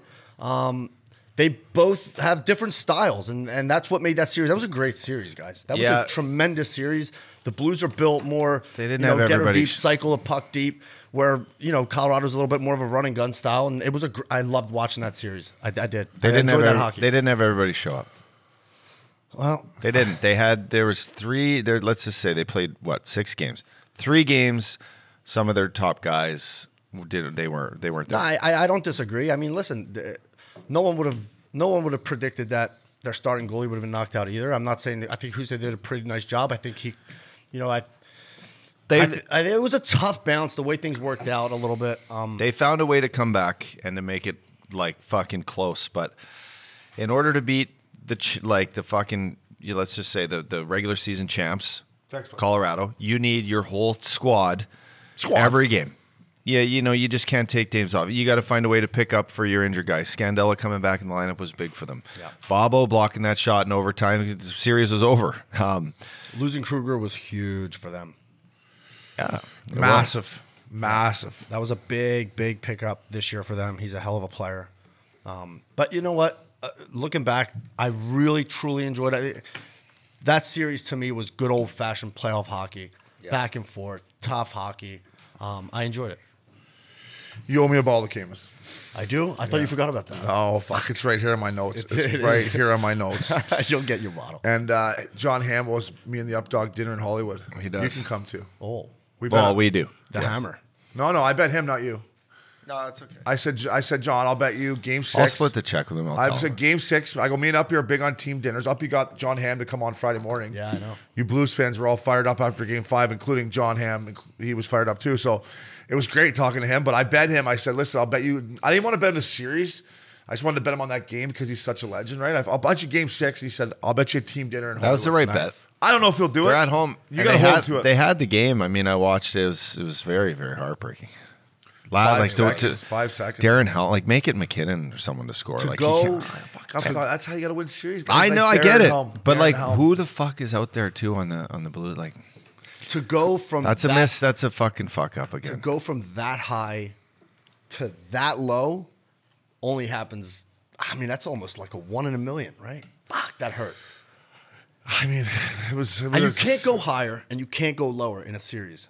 Yeah. Right? Yeah. That's hockey, basically. I mean, the best game of the series they played was game 2. Yeah. If they would have played the way they played in game 2 for the whole series, they would have won the series. Yeah. They didn't. They played not very good in game 3. Yeah, but They didn't play very good in game 4. Tip your cap to They Colorado. got outplayed in game 5. Now, give St. Louis credit. Resilient group. What they did in game 5, I sat with this beauty sitting right where you are there before the hammer came on, and I went, I'm concerned. I am concerned with Kemper. I'm concerned with the character in the St. Louis Blues dressing room, Ryan O'Reilly, Perron, all the list goes on and on. I was really worried. Yeah. But if you want my God honest truth, and it has to do with Krug being out, the Binnington injury, whatever, it should have been over in 5. It should have been done.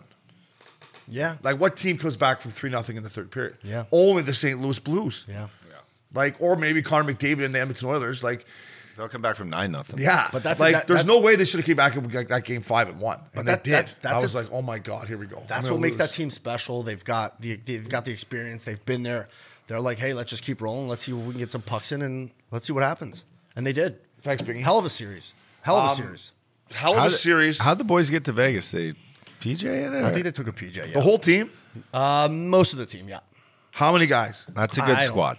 I think it was. Who didn't go? I want to rip him on the Oh, pod. I don't know if I could say that. Who didn't go? Yeah. You can't say that. Is that did you have No, to, I just- I Did don't you have to sign an NDA? I didn't have to sign an NDA, but I don't want to put that laundry out there. But They had to most of the sign- squad Let's was see if there. I can guess who didn't go. I'm going to try to guess. Tarasenko, no. Buchnevich, no. None of the Russian connection went. You can wink if I'm right. Oh, I'm wrong. Shit. No, I think Pusnevich would have went. I would say one thing. Okay, hold on. Let me keep guessing. Bozy, of course, went. He's the best. He was ripping me the whole weekend. It was great. We told him to throw you I'm in going the to say. pool. I'm he going to say was- Parenko didn't go. Branko goes. He goes. Yeah, he goes. Fuck, I'm over. Who didn't go then? Fucking Cale Rosen. Did Cale Rosen go? No idea what that is. They just signed him to a 2-year deal. You know what he got in the minors? 400 and 450. That's what guys are making in the minors now. I would have still Inflation. played in the minors for 450. I would have rode the bus all over God, North America. I'll just say this. That Buchnevich Brandon is Saad- an awesome guy. I would Brandon- hang with him any day of the week. What a beauty. Brandon Saad didn't go. I don't know. 100% Brandon Saad didn't go. I'd say he went. No. Didn't Part of go. the group. Schenner, of course. Fact Daddy, of course. Thomas, yeah. Cairo, yeah. The Aussie, of course. I mean, they got a team. Nick Leddy didn't go. No, he goes. He's a beer drinker. He He's a goes. good guy. I had beers with him in here. Wow, what a He's squad. good guy. So you're right. What a squad. They got a good squad. I just went through the whole team. I know they got a good squad. I'll say this. Perron and I were chatting up a little bit. He just was looking around and he said, Flowers, look at this group. What a special group. Had some choice words about his teammate that were incredible. And it was nice to hear something like that. You know, I could see a Perron signing for less in St. Louis. I really can. We'll see what happens. He's so good, man.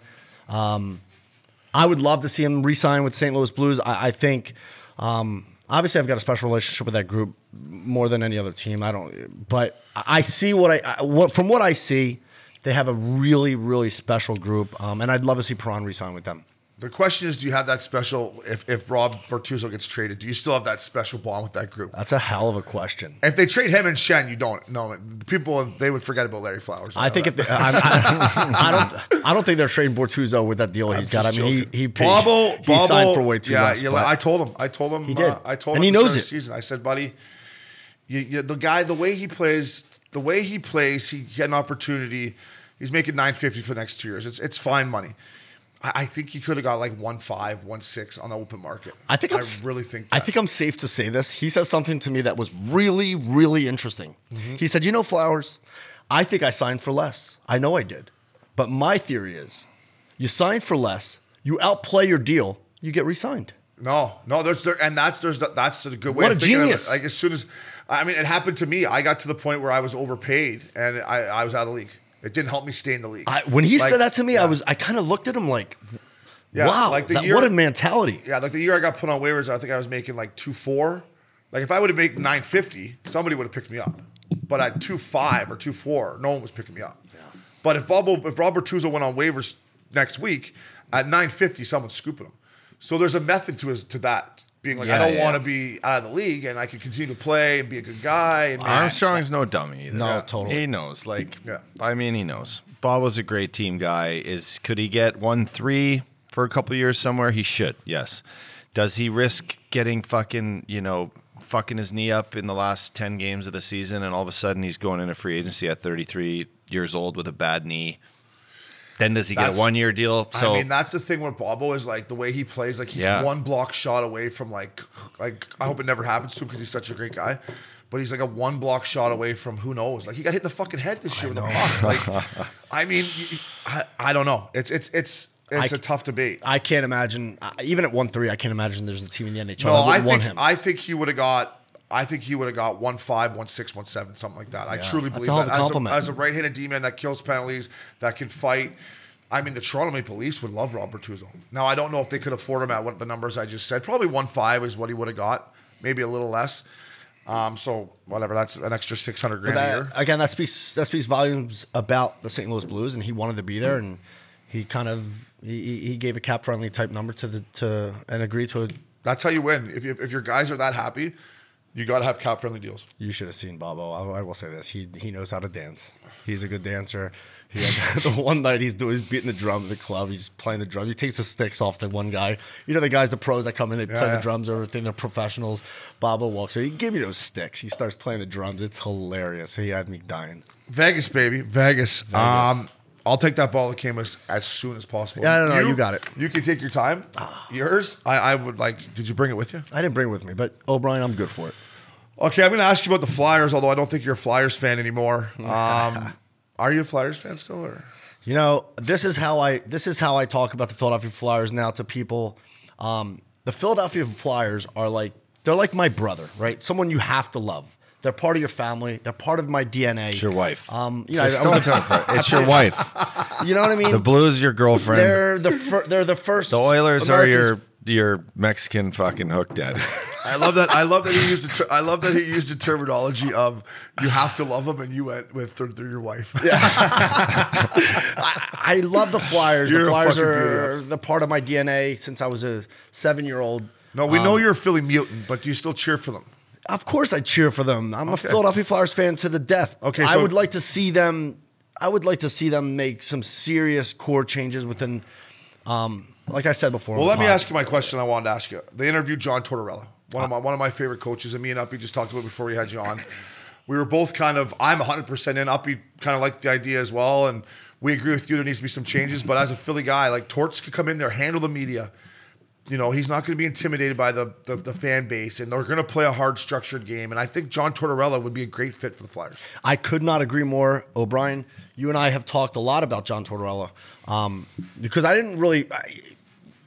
When you're a guy that played with him, you really understand the type of guy he is because there's a lot of people that look at him and look at his interviews and see the things he says, and they're like, oh, they have everything to say, not knowing shit. But you do, and I respect your opinion and. You've spoke very highly of him, and he seems like a kind of guy that could come into Philly and maybe make some big changes and differences within that locker room. Fuck, we got the can of dips tape to tape down in the studio. Our first couple were perfect. You guys are pros. All right, the offside. We got into it before we got on air. You think it was offside, right? And you want them to change the rule book too, or what? We're talking game 1 of the Western Conference Finals. The offside play with... who the fuck was it? Makar and the big Russian. I don't know. Russian train. I don't know. It seems to me like the rules are being bent and changed on the fly. No. They were. Let's just get this straight. They were changed like 2 years ago when you could lift your skate off the ice because there was a discrepancy. Is like now you're not only watching the puck, but is the guy's foot still down and is he straddling the line or what's the deal? Now they changed the rule. They changed it because of that. But the rule has always been that as long as the puck is over and you're not touching the puck, you can still have a guy in the zone. You just, as soon as you put your stick on the puck inside the zone with your other player that has 2 feet inside, if he comes out and he just puts his foot and it's up in the air and he gets it over the blue line, it's no longer delayed offside. Yeah, but at what point at what point is the puck not on your stick or it is on your stick? At what point do you have full control? When it's physically on puck. your fucking tape. But when you're dangling, it's not. I know you didn't have the puck much when you played, but when it's on your stick. Fucking guy play with tennis balls. Well, listen, I'm of the belief that puck's on his stick. He's got full control. If he's pushing the puck 3 feet in past him to try to get the guy back and then catches up to it, if that's the rule, then fine. But that puck is on his stick as it possibly can. Touch the puck inside the fucking blue line. line. Oh, man. Now, listen, I spent a long time. I'm looking at the comments, and obviously the fans are fans, and they say whatever they want. And social media, like trolls, are going to say whatever they want to say. But I mean, it is absolutely unanimous. People still understand the game. I mean, there's not a person online that I saw that agrees with that call. That's offsides, guys. NHL, get it, figure out exactly what the rules should be, make it as clear as possible, and figure it out because there's a lot of fans in the NHL. The fans, I mean, those are the people that are paying your bills. They're not happy. So there's something wrong with the rule, I think. I mean, I don't know, but I'm going to tell you one thing, that if the puck wasn't on his fucking stick, I'll tell you that right now. So all the rest, I don't really give a fuck about, but he didn't have full control of it. So you're saying when you go backhand the forehand, for that split second when the stick's over the puck, it's not on the puck. It isn't. It's the dumbest thing I've ever heard in my life. No. Guys, come on. It's like in anything. It's like in a golfer. Is the golfer addressing the ball or did he fucking touch the ball?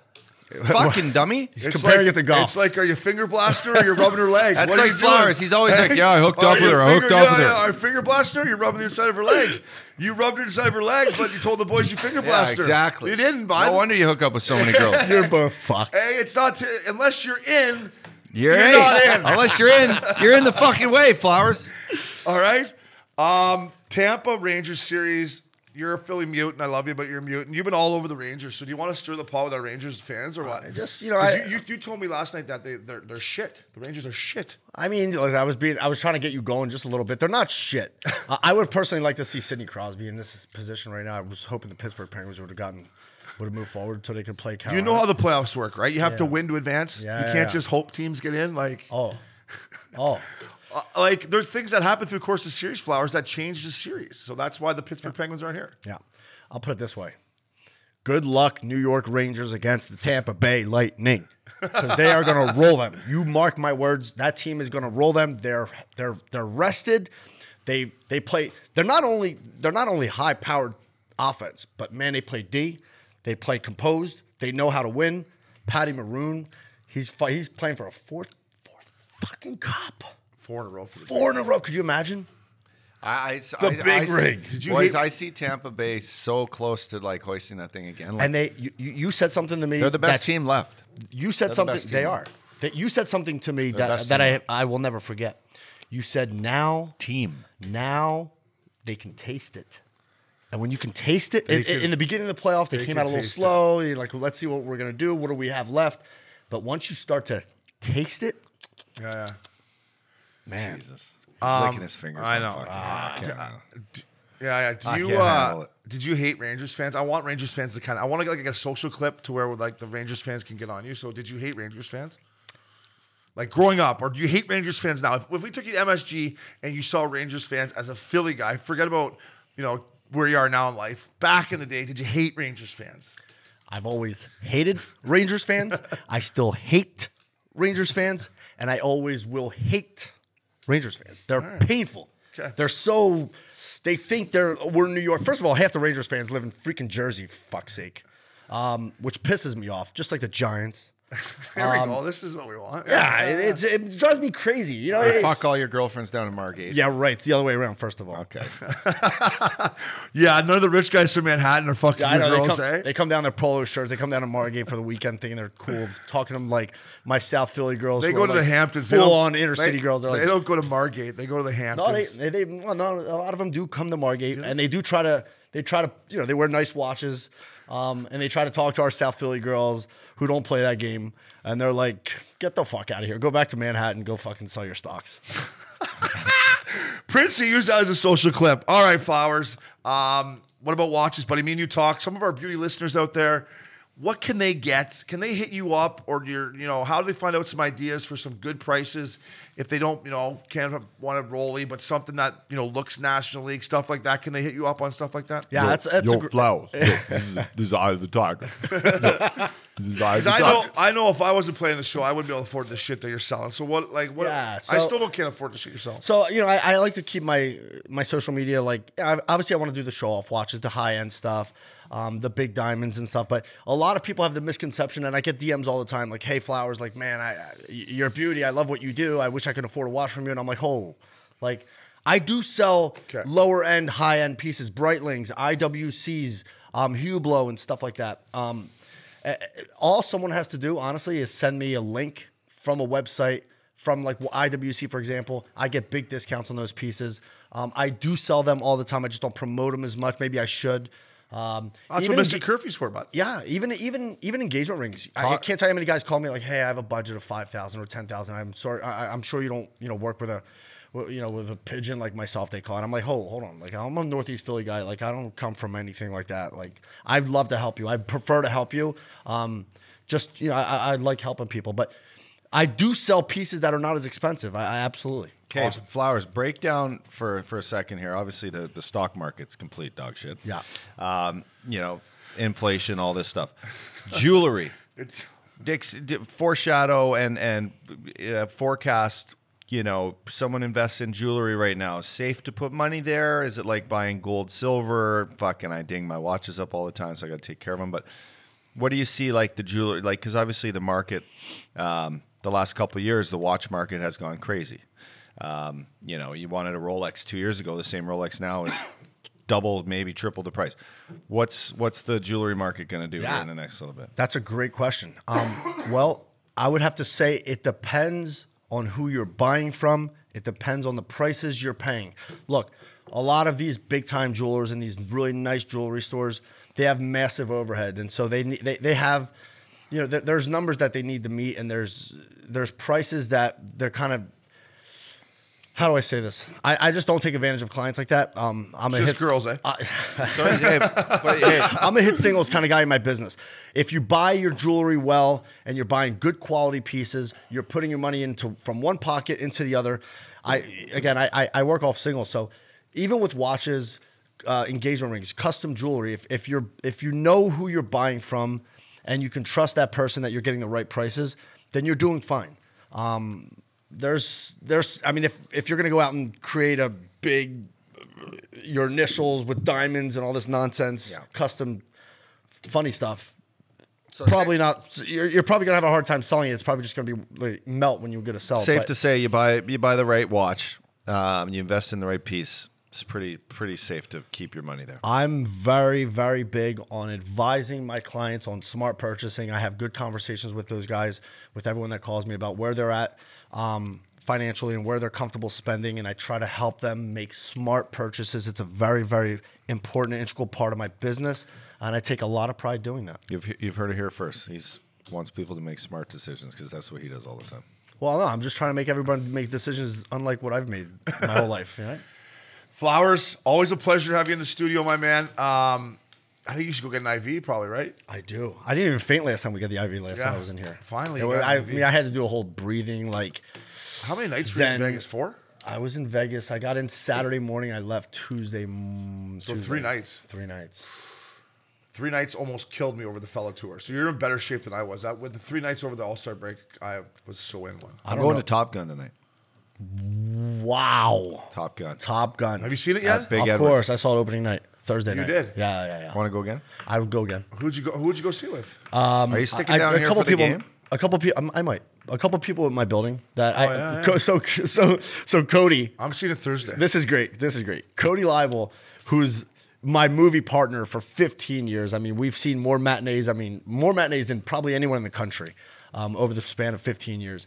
He literally flies home to Toronto to surprise his dad, Lorne, to watch Top Gun, which is absolutely legendary. Yeah. But while he's in Toronto, he sends me a text. He goes, "Something's coming at you right now. Check your email." I go to my email. He goes, "I just got you 6 tickets to Top Gun tonight, just so no one's sitting near you." So I had 6 tickets. I brought 3 friends from my building, went and saw it. I'm fired up to see it. It is, boys, it is the real deal. Yeah. It's incredible. It smashed box office numbers, and you're gonna enjoy it. I'd love to watch it with you guys. I'm going Thursday with my boy Cramper. We're gonna go. Fucking right. Go It's incredible.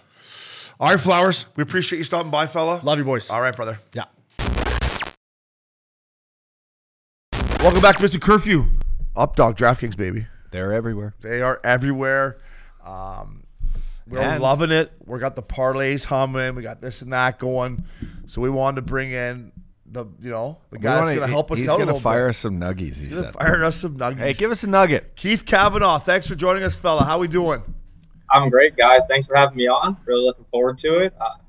Still coming down from yesterday's game. Keith, for a second, just describe to our listeners what your role is at DraftKings, because they're everywhere, baby. Yeah, so basically what I do is I talk to you guys, so any kind of partners we have, and I help set them up to get their bets on site. So anytime the fellas want to run a parlay, they go through us, we put it on site, we brand it for them, get out all their social stuff, and then they send it out to their following, and that's when you guys see it, and then you guys click the links and bet on it with the fellas. Yeah, it's really changed to the name of our of our betting game. The fact that you can log into DraftKings Sportsbook now, and as soon as you click on hockey, boom, the fellas, like, we're part of. It's been such a great partnership, but now we make it easy for our listeners when we want to pitch out our parlays, single games or series parlays. We've been sniffing too. Fuck, we've been sniffing. We won the first round. We did. We got the first round parlay. Yeah, we won. We hit that. How have we been doing? The first round was a winner, and we got a 30% boost on that, so some good EV for the customers. Yeah. Round two, a little cold. I know. I went 1 for 3. Fuck, it's tough. Panthers, Hurricanes did not. And then this round we got Lightning Avs parlay. We put a 25% boost on it. So depending on when you got it, was about plus 123, and we got it up to plus 154 for the users. Wow. Hey, what's our max? What's the max bet someone can put on that? By the way, hammer that at plus. What'd you say? Plus 155? Did you say? Yeah, it's about plus 155. Hammer that, listeners. Hammer that. Fucking hammered it. Yeah, usually a $50 max bet for those bets. $50 max bet. Yeah, okay. Yeah, you're thinking put 5 dimes on it. I was logging in here, Keith, being like, what can I put in there, baby? Hey, can we sell the farm here? We're going all in on the fellas. We're going to put Mr. our whole production on that at plus 155. Keith, I asked you about the Rangers game tonight. You showed me the Brodeur jersey.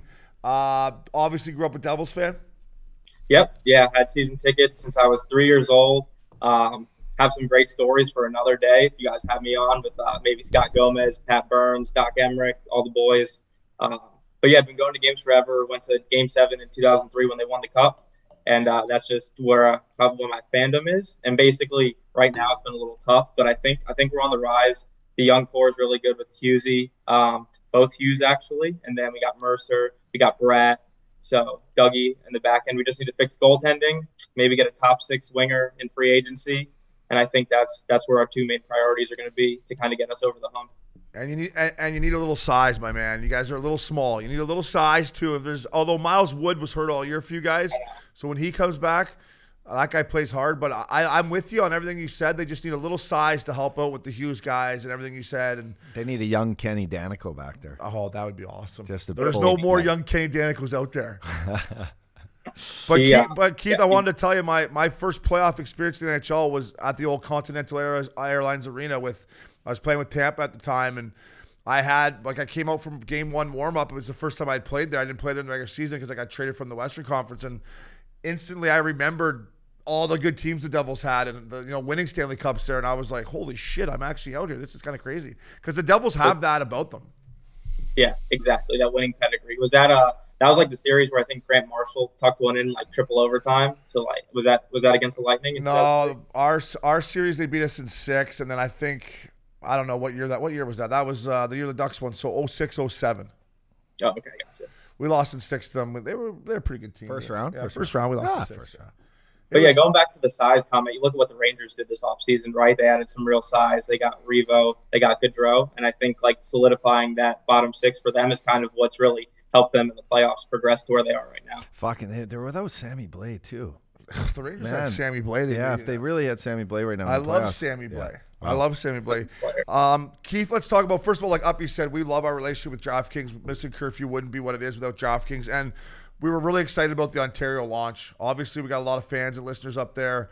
We were hoping to go up there, but the Tampa Bay Lightning decided to beat the Leafs in 7. So what's going on? Just explain it for us, please. Yeah, no, it's great. We're officially launched in Ontario, full forces. Took a little while, but we got there, which is fantastic news. Like you mentioned, it would have been great if Toronto had won that second round, because then we could have had a big launch party in Ontario. We could have possibly went to a game, done some live streams at local bars there. But basically, our big offer we have right now for new customers, they must deposit at least $100, and they can get up to $2,500 back in bonus bet if their first bet loses. Terms and conditions do apply, but that's our big offer right now for Ontario. Wow! So you put in $100, and you just pick some phony team to lose, and then you could win up to $2,500 in your account. Depending on how much you wager on your first bet, if it loses, you receive that back in a bonus bet. So if you were to wager $2,000 on your first bet and it loses, you get $2,000 back in bonus. So it's go big or go home because it's a win-win. Exactly. Fucking rights. Yeah. That's why I love DraftKings. There you go, DraftKings, baby. You got me hooked. You also were telling the boys this pretty cool thing now. Anytime overtime goals, Keith? Yeah, so that's our new market we have up for the next 2 rounds in the Stanley Cup Final. As soon as the game starts on the DraftKings Sportsbook app, you go in, you select the player that you think might score the overtime winner. If overtime doesn't happen, you get your money back. Like it's like the bet never took place. It voids. And basically, it's live throughout the game. And in addition, during the third intermission going into overtime is live, when most people will probably be getting on it. But yeah, the numbers are crazy because they're mostly like a first goal scorer market. So for last night, for example, McKinnon, McDavid, and Draisaitl were all around plus 1,000 to be the anytime overtime goal scorer. So if the Oilers had kind of tied it up late, that would have been interesting to see how that played out. Wow. I'd just like to know, like, you get McDavid at plus 1,000 for overtime goal. Yeah, that's free money. That is free money. I would love to see. I'd love to get into the algorithms of you guys. Oh boy, fucking happy. Here we go. And I'd like to see where all the cash, look out, where all the smart money goes. You know, we had a podcast here. We're a couple ex-players, and we feel like we know the game a little well. But when the guys sit back and, you know, we've got to compete in the DraftKings Championship Series, right, where you start with whatever it was in our account, and you got to just bet. There's some guys who just long. They know how to do it. They know that you got to get the 2-team parlay right off the stop. Then you got to hammer it down again. I want to know, come down the stretch here. We got, you know, the Western Conference Final, the Eastern Conference Final. Where's all the smart money going? What's good question? Evaluate the next round here that we're going to go into. We got Tampa, and we got a great goalie, and we got New York with a great goalie and good offense too. Where's the smart money going in this series tonight, like with the Ranger Tampa? Yeah, it's a good question. So the current splits for the series, so this is who's going to win the series. So on DraftKings Sportsbook, we have 86% of the handle and 84% of the bets are on the Lightning at minus 175. So a lot of people going heavy on the Lightning. However, for Game 1 tonight, we have 63% of the handle and 51% of the bets on the Rangers at plus 110 to take care of business at home in Game 1. They should be a little sharper, right? They didn't have the week off. You know, they're at home. They're in the fucking Madison Square Junkie. There's a lot of there's a lot of reasons why starting off tonight. Is Vasilevsky going to be in primetime form, or is he putting a little aloe vera on the fucking back from spending some time on the beach? Who knows? When you look at it too, historically, most of these teams, when they're coming off a long layoff, they not only start slow, but they actually lose more series than they win, as opposed to a team coming off between 2 to 3 day rest, which is what the Rangers are coming off of. So that's why there is probably some value on taking the Rangers. They're about plus 150 on the DraftKings Sportsbook. Take a stab at them, see what happens. So I would love to know that stat, and sorry to cut you off there, Keith, but I would love to know that stat going further into the playoffs. Like, I can understand in the first round you sweep, right? But fuck, as the guys get banged up and, you know, you go through and you play Carolina in a 7-game series, you play Pittsburgh in a 7-game series, at some point you're getting worn out. I don't care what anyone says. And at some point, like the Tampa Bay Lightning, they just trust the fact that they've been in this spot before, right? So this might be a case where I wouldn't put too much on, like, well, Tampa's had fucking 5, you know, they've had, what is it now, 8 days off? Yeah, something like that. I think it's 8 or 9. Yeah. So I would just say typically, because I played in a sweep in against St. Louis and Vancouver my first year. We had 8 or 9 days off, and we got pumped game 1 by Chicago. But I think this situation, you're right, because they've played so much hockey and they've been back-to-back champs. I think the 8 days for them was good. I think this is like a start of a new playoff for them, and now they realize all they need is 8 more wins, and they get that cup for the 3rd time. I took Tampa in the series, and I took Tampa tonight, Keith. This is before I talked to you, so I would have maybe changed my pick. But I did see a big bet alert on DraftKings today. Somebody put $175K on Tampa, right? Yep. Yeah. That just came through. So yeah, big bet on Tampa, obviously. And I think too, when you think about Tampa, they've played so much hockey in the last 3 years that, like, the 8 days rest, like you mentioned, is fantastic for them because they've just had 2 long cup runs and they haven't had as much time in the offseason to rest. So I think that's definitely something that plays a factor into here. Yeah. One interesting bet on the sports book that I think the viewers might want to look into.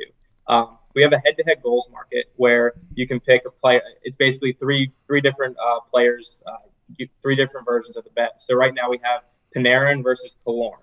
And Panarin to have more goals than Killorn in the series is -125. And if you go round by round this year, Panarin had 3 goals in round 1, Killorn had 0. Panarin had 1 goal in round 2, Killorn had 0. So I think there's some value on taking Panarin there. Killorn doesn't have a goal yet? Come on, Killer. No, I got him on my playoff team. I don't think he's got a goal. Yeah, that's why I'm in last. He's still a good team guy. He's got a couple nice I might apples. take He's that bet. So he's going to be like +115 if Panarin's -125, something like that. Yeah.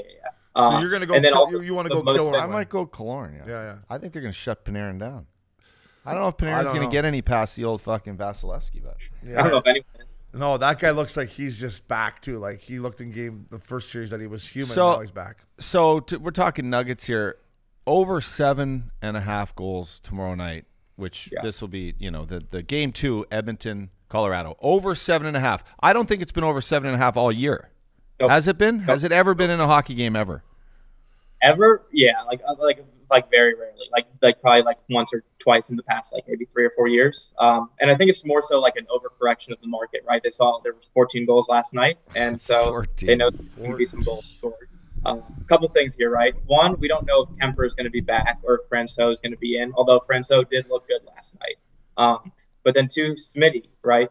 In game 2 is his postseason, so small sample size, 2 games. He has 1.5 goals against and a .957 save percentage. Granted, the Avalanche are probably the best offense he's facing, but I think he's kind of due for a bounce back. Yeah.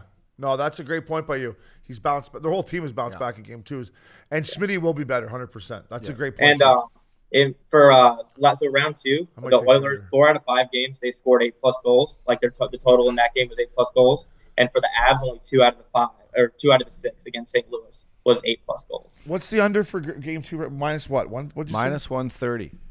I just think with all the talk of when Wayne Gretzky says there's too much scoring, I think the coaches might be like, okay, we gotta. And like you said about Smitty bouncing back, the Kemper thing, and I don't know. I might take the under. I don't know. I do have a question for you guys. What did you make of that offsides call last night? It was the right call. Yeah. It was the play, and the rule is you cannot touch the puck inside the blue line while your teammate still has both feet over it. They changed the rule a couple years ago where you can lift your foot off the ice, but you have to kind of straddle it. It needs to be seen that you're straddling the line.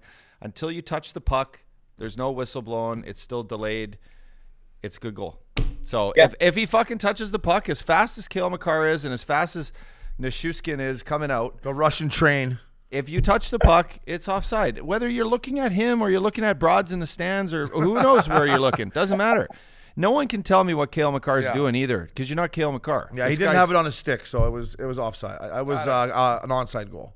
What do you think? Do you think he did that on purpose? Do you think he knew the rule and he's just that ridiculous? No. I don't think that. But when I saw it at first glance live, I go, that's offside. But then once I looked at the other angles and started to hear what they were saying, I'm like, it's onside.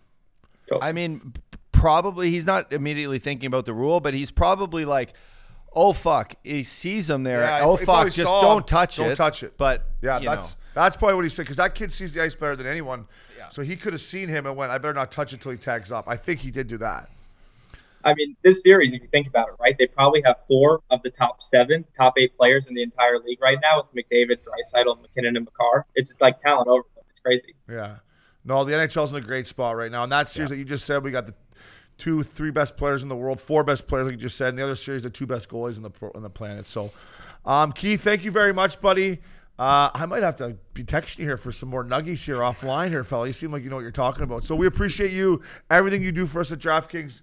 Yeah, I mean, we love DraftKings, baby. Yeah, appreciate it. I know our fans will love this too. Yeah. Our fans will love this, so this is great. Thank you, Keith. Perfect. Yeah, glad to help, and let's go. Let's win some money. All right, let's go, baby.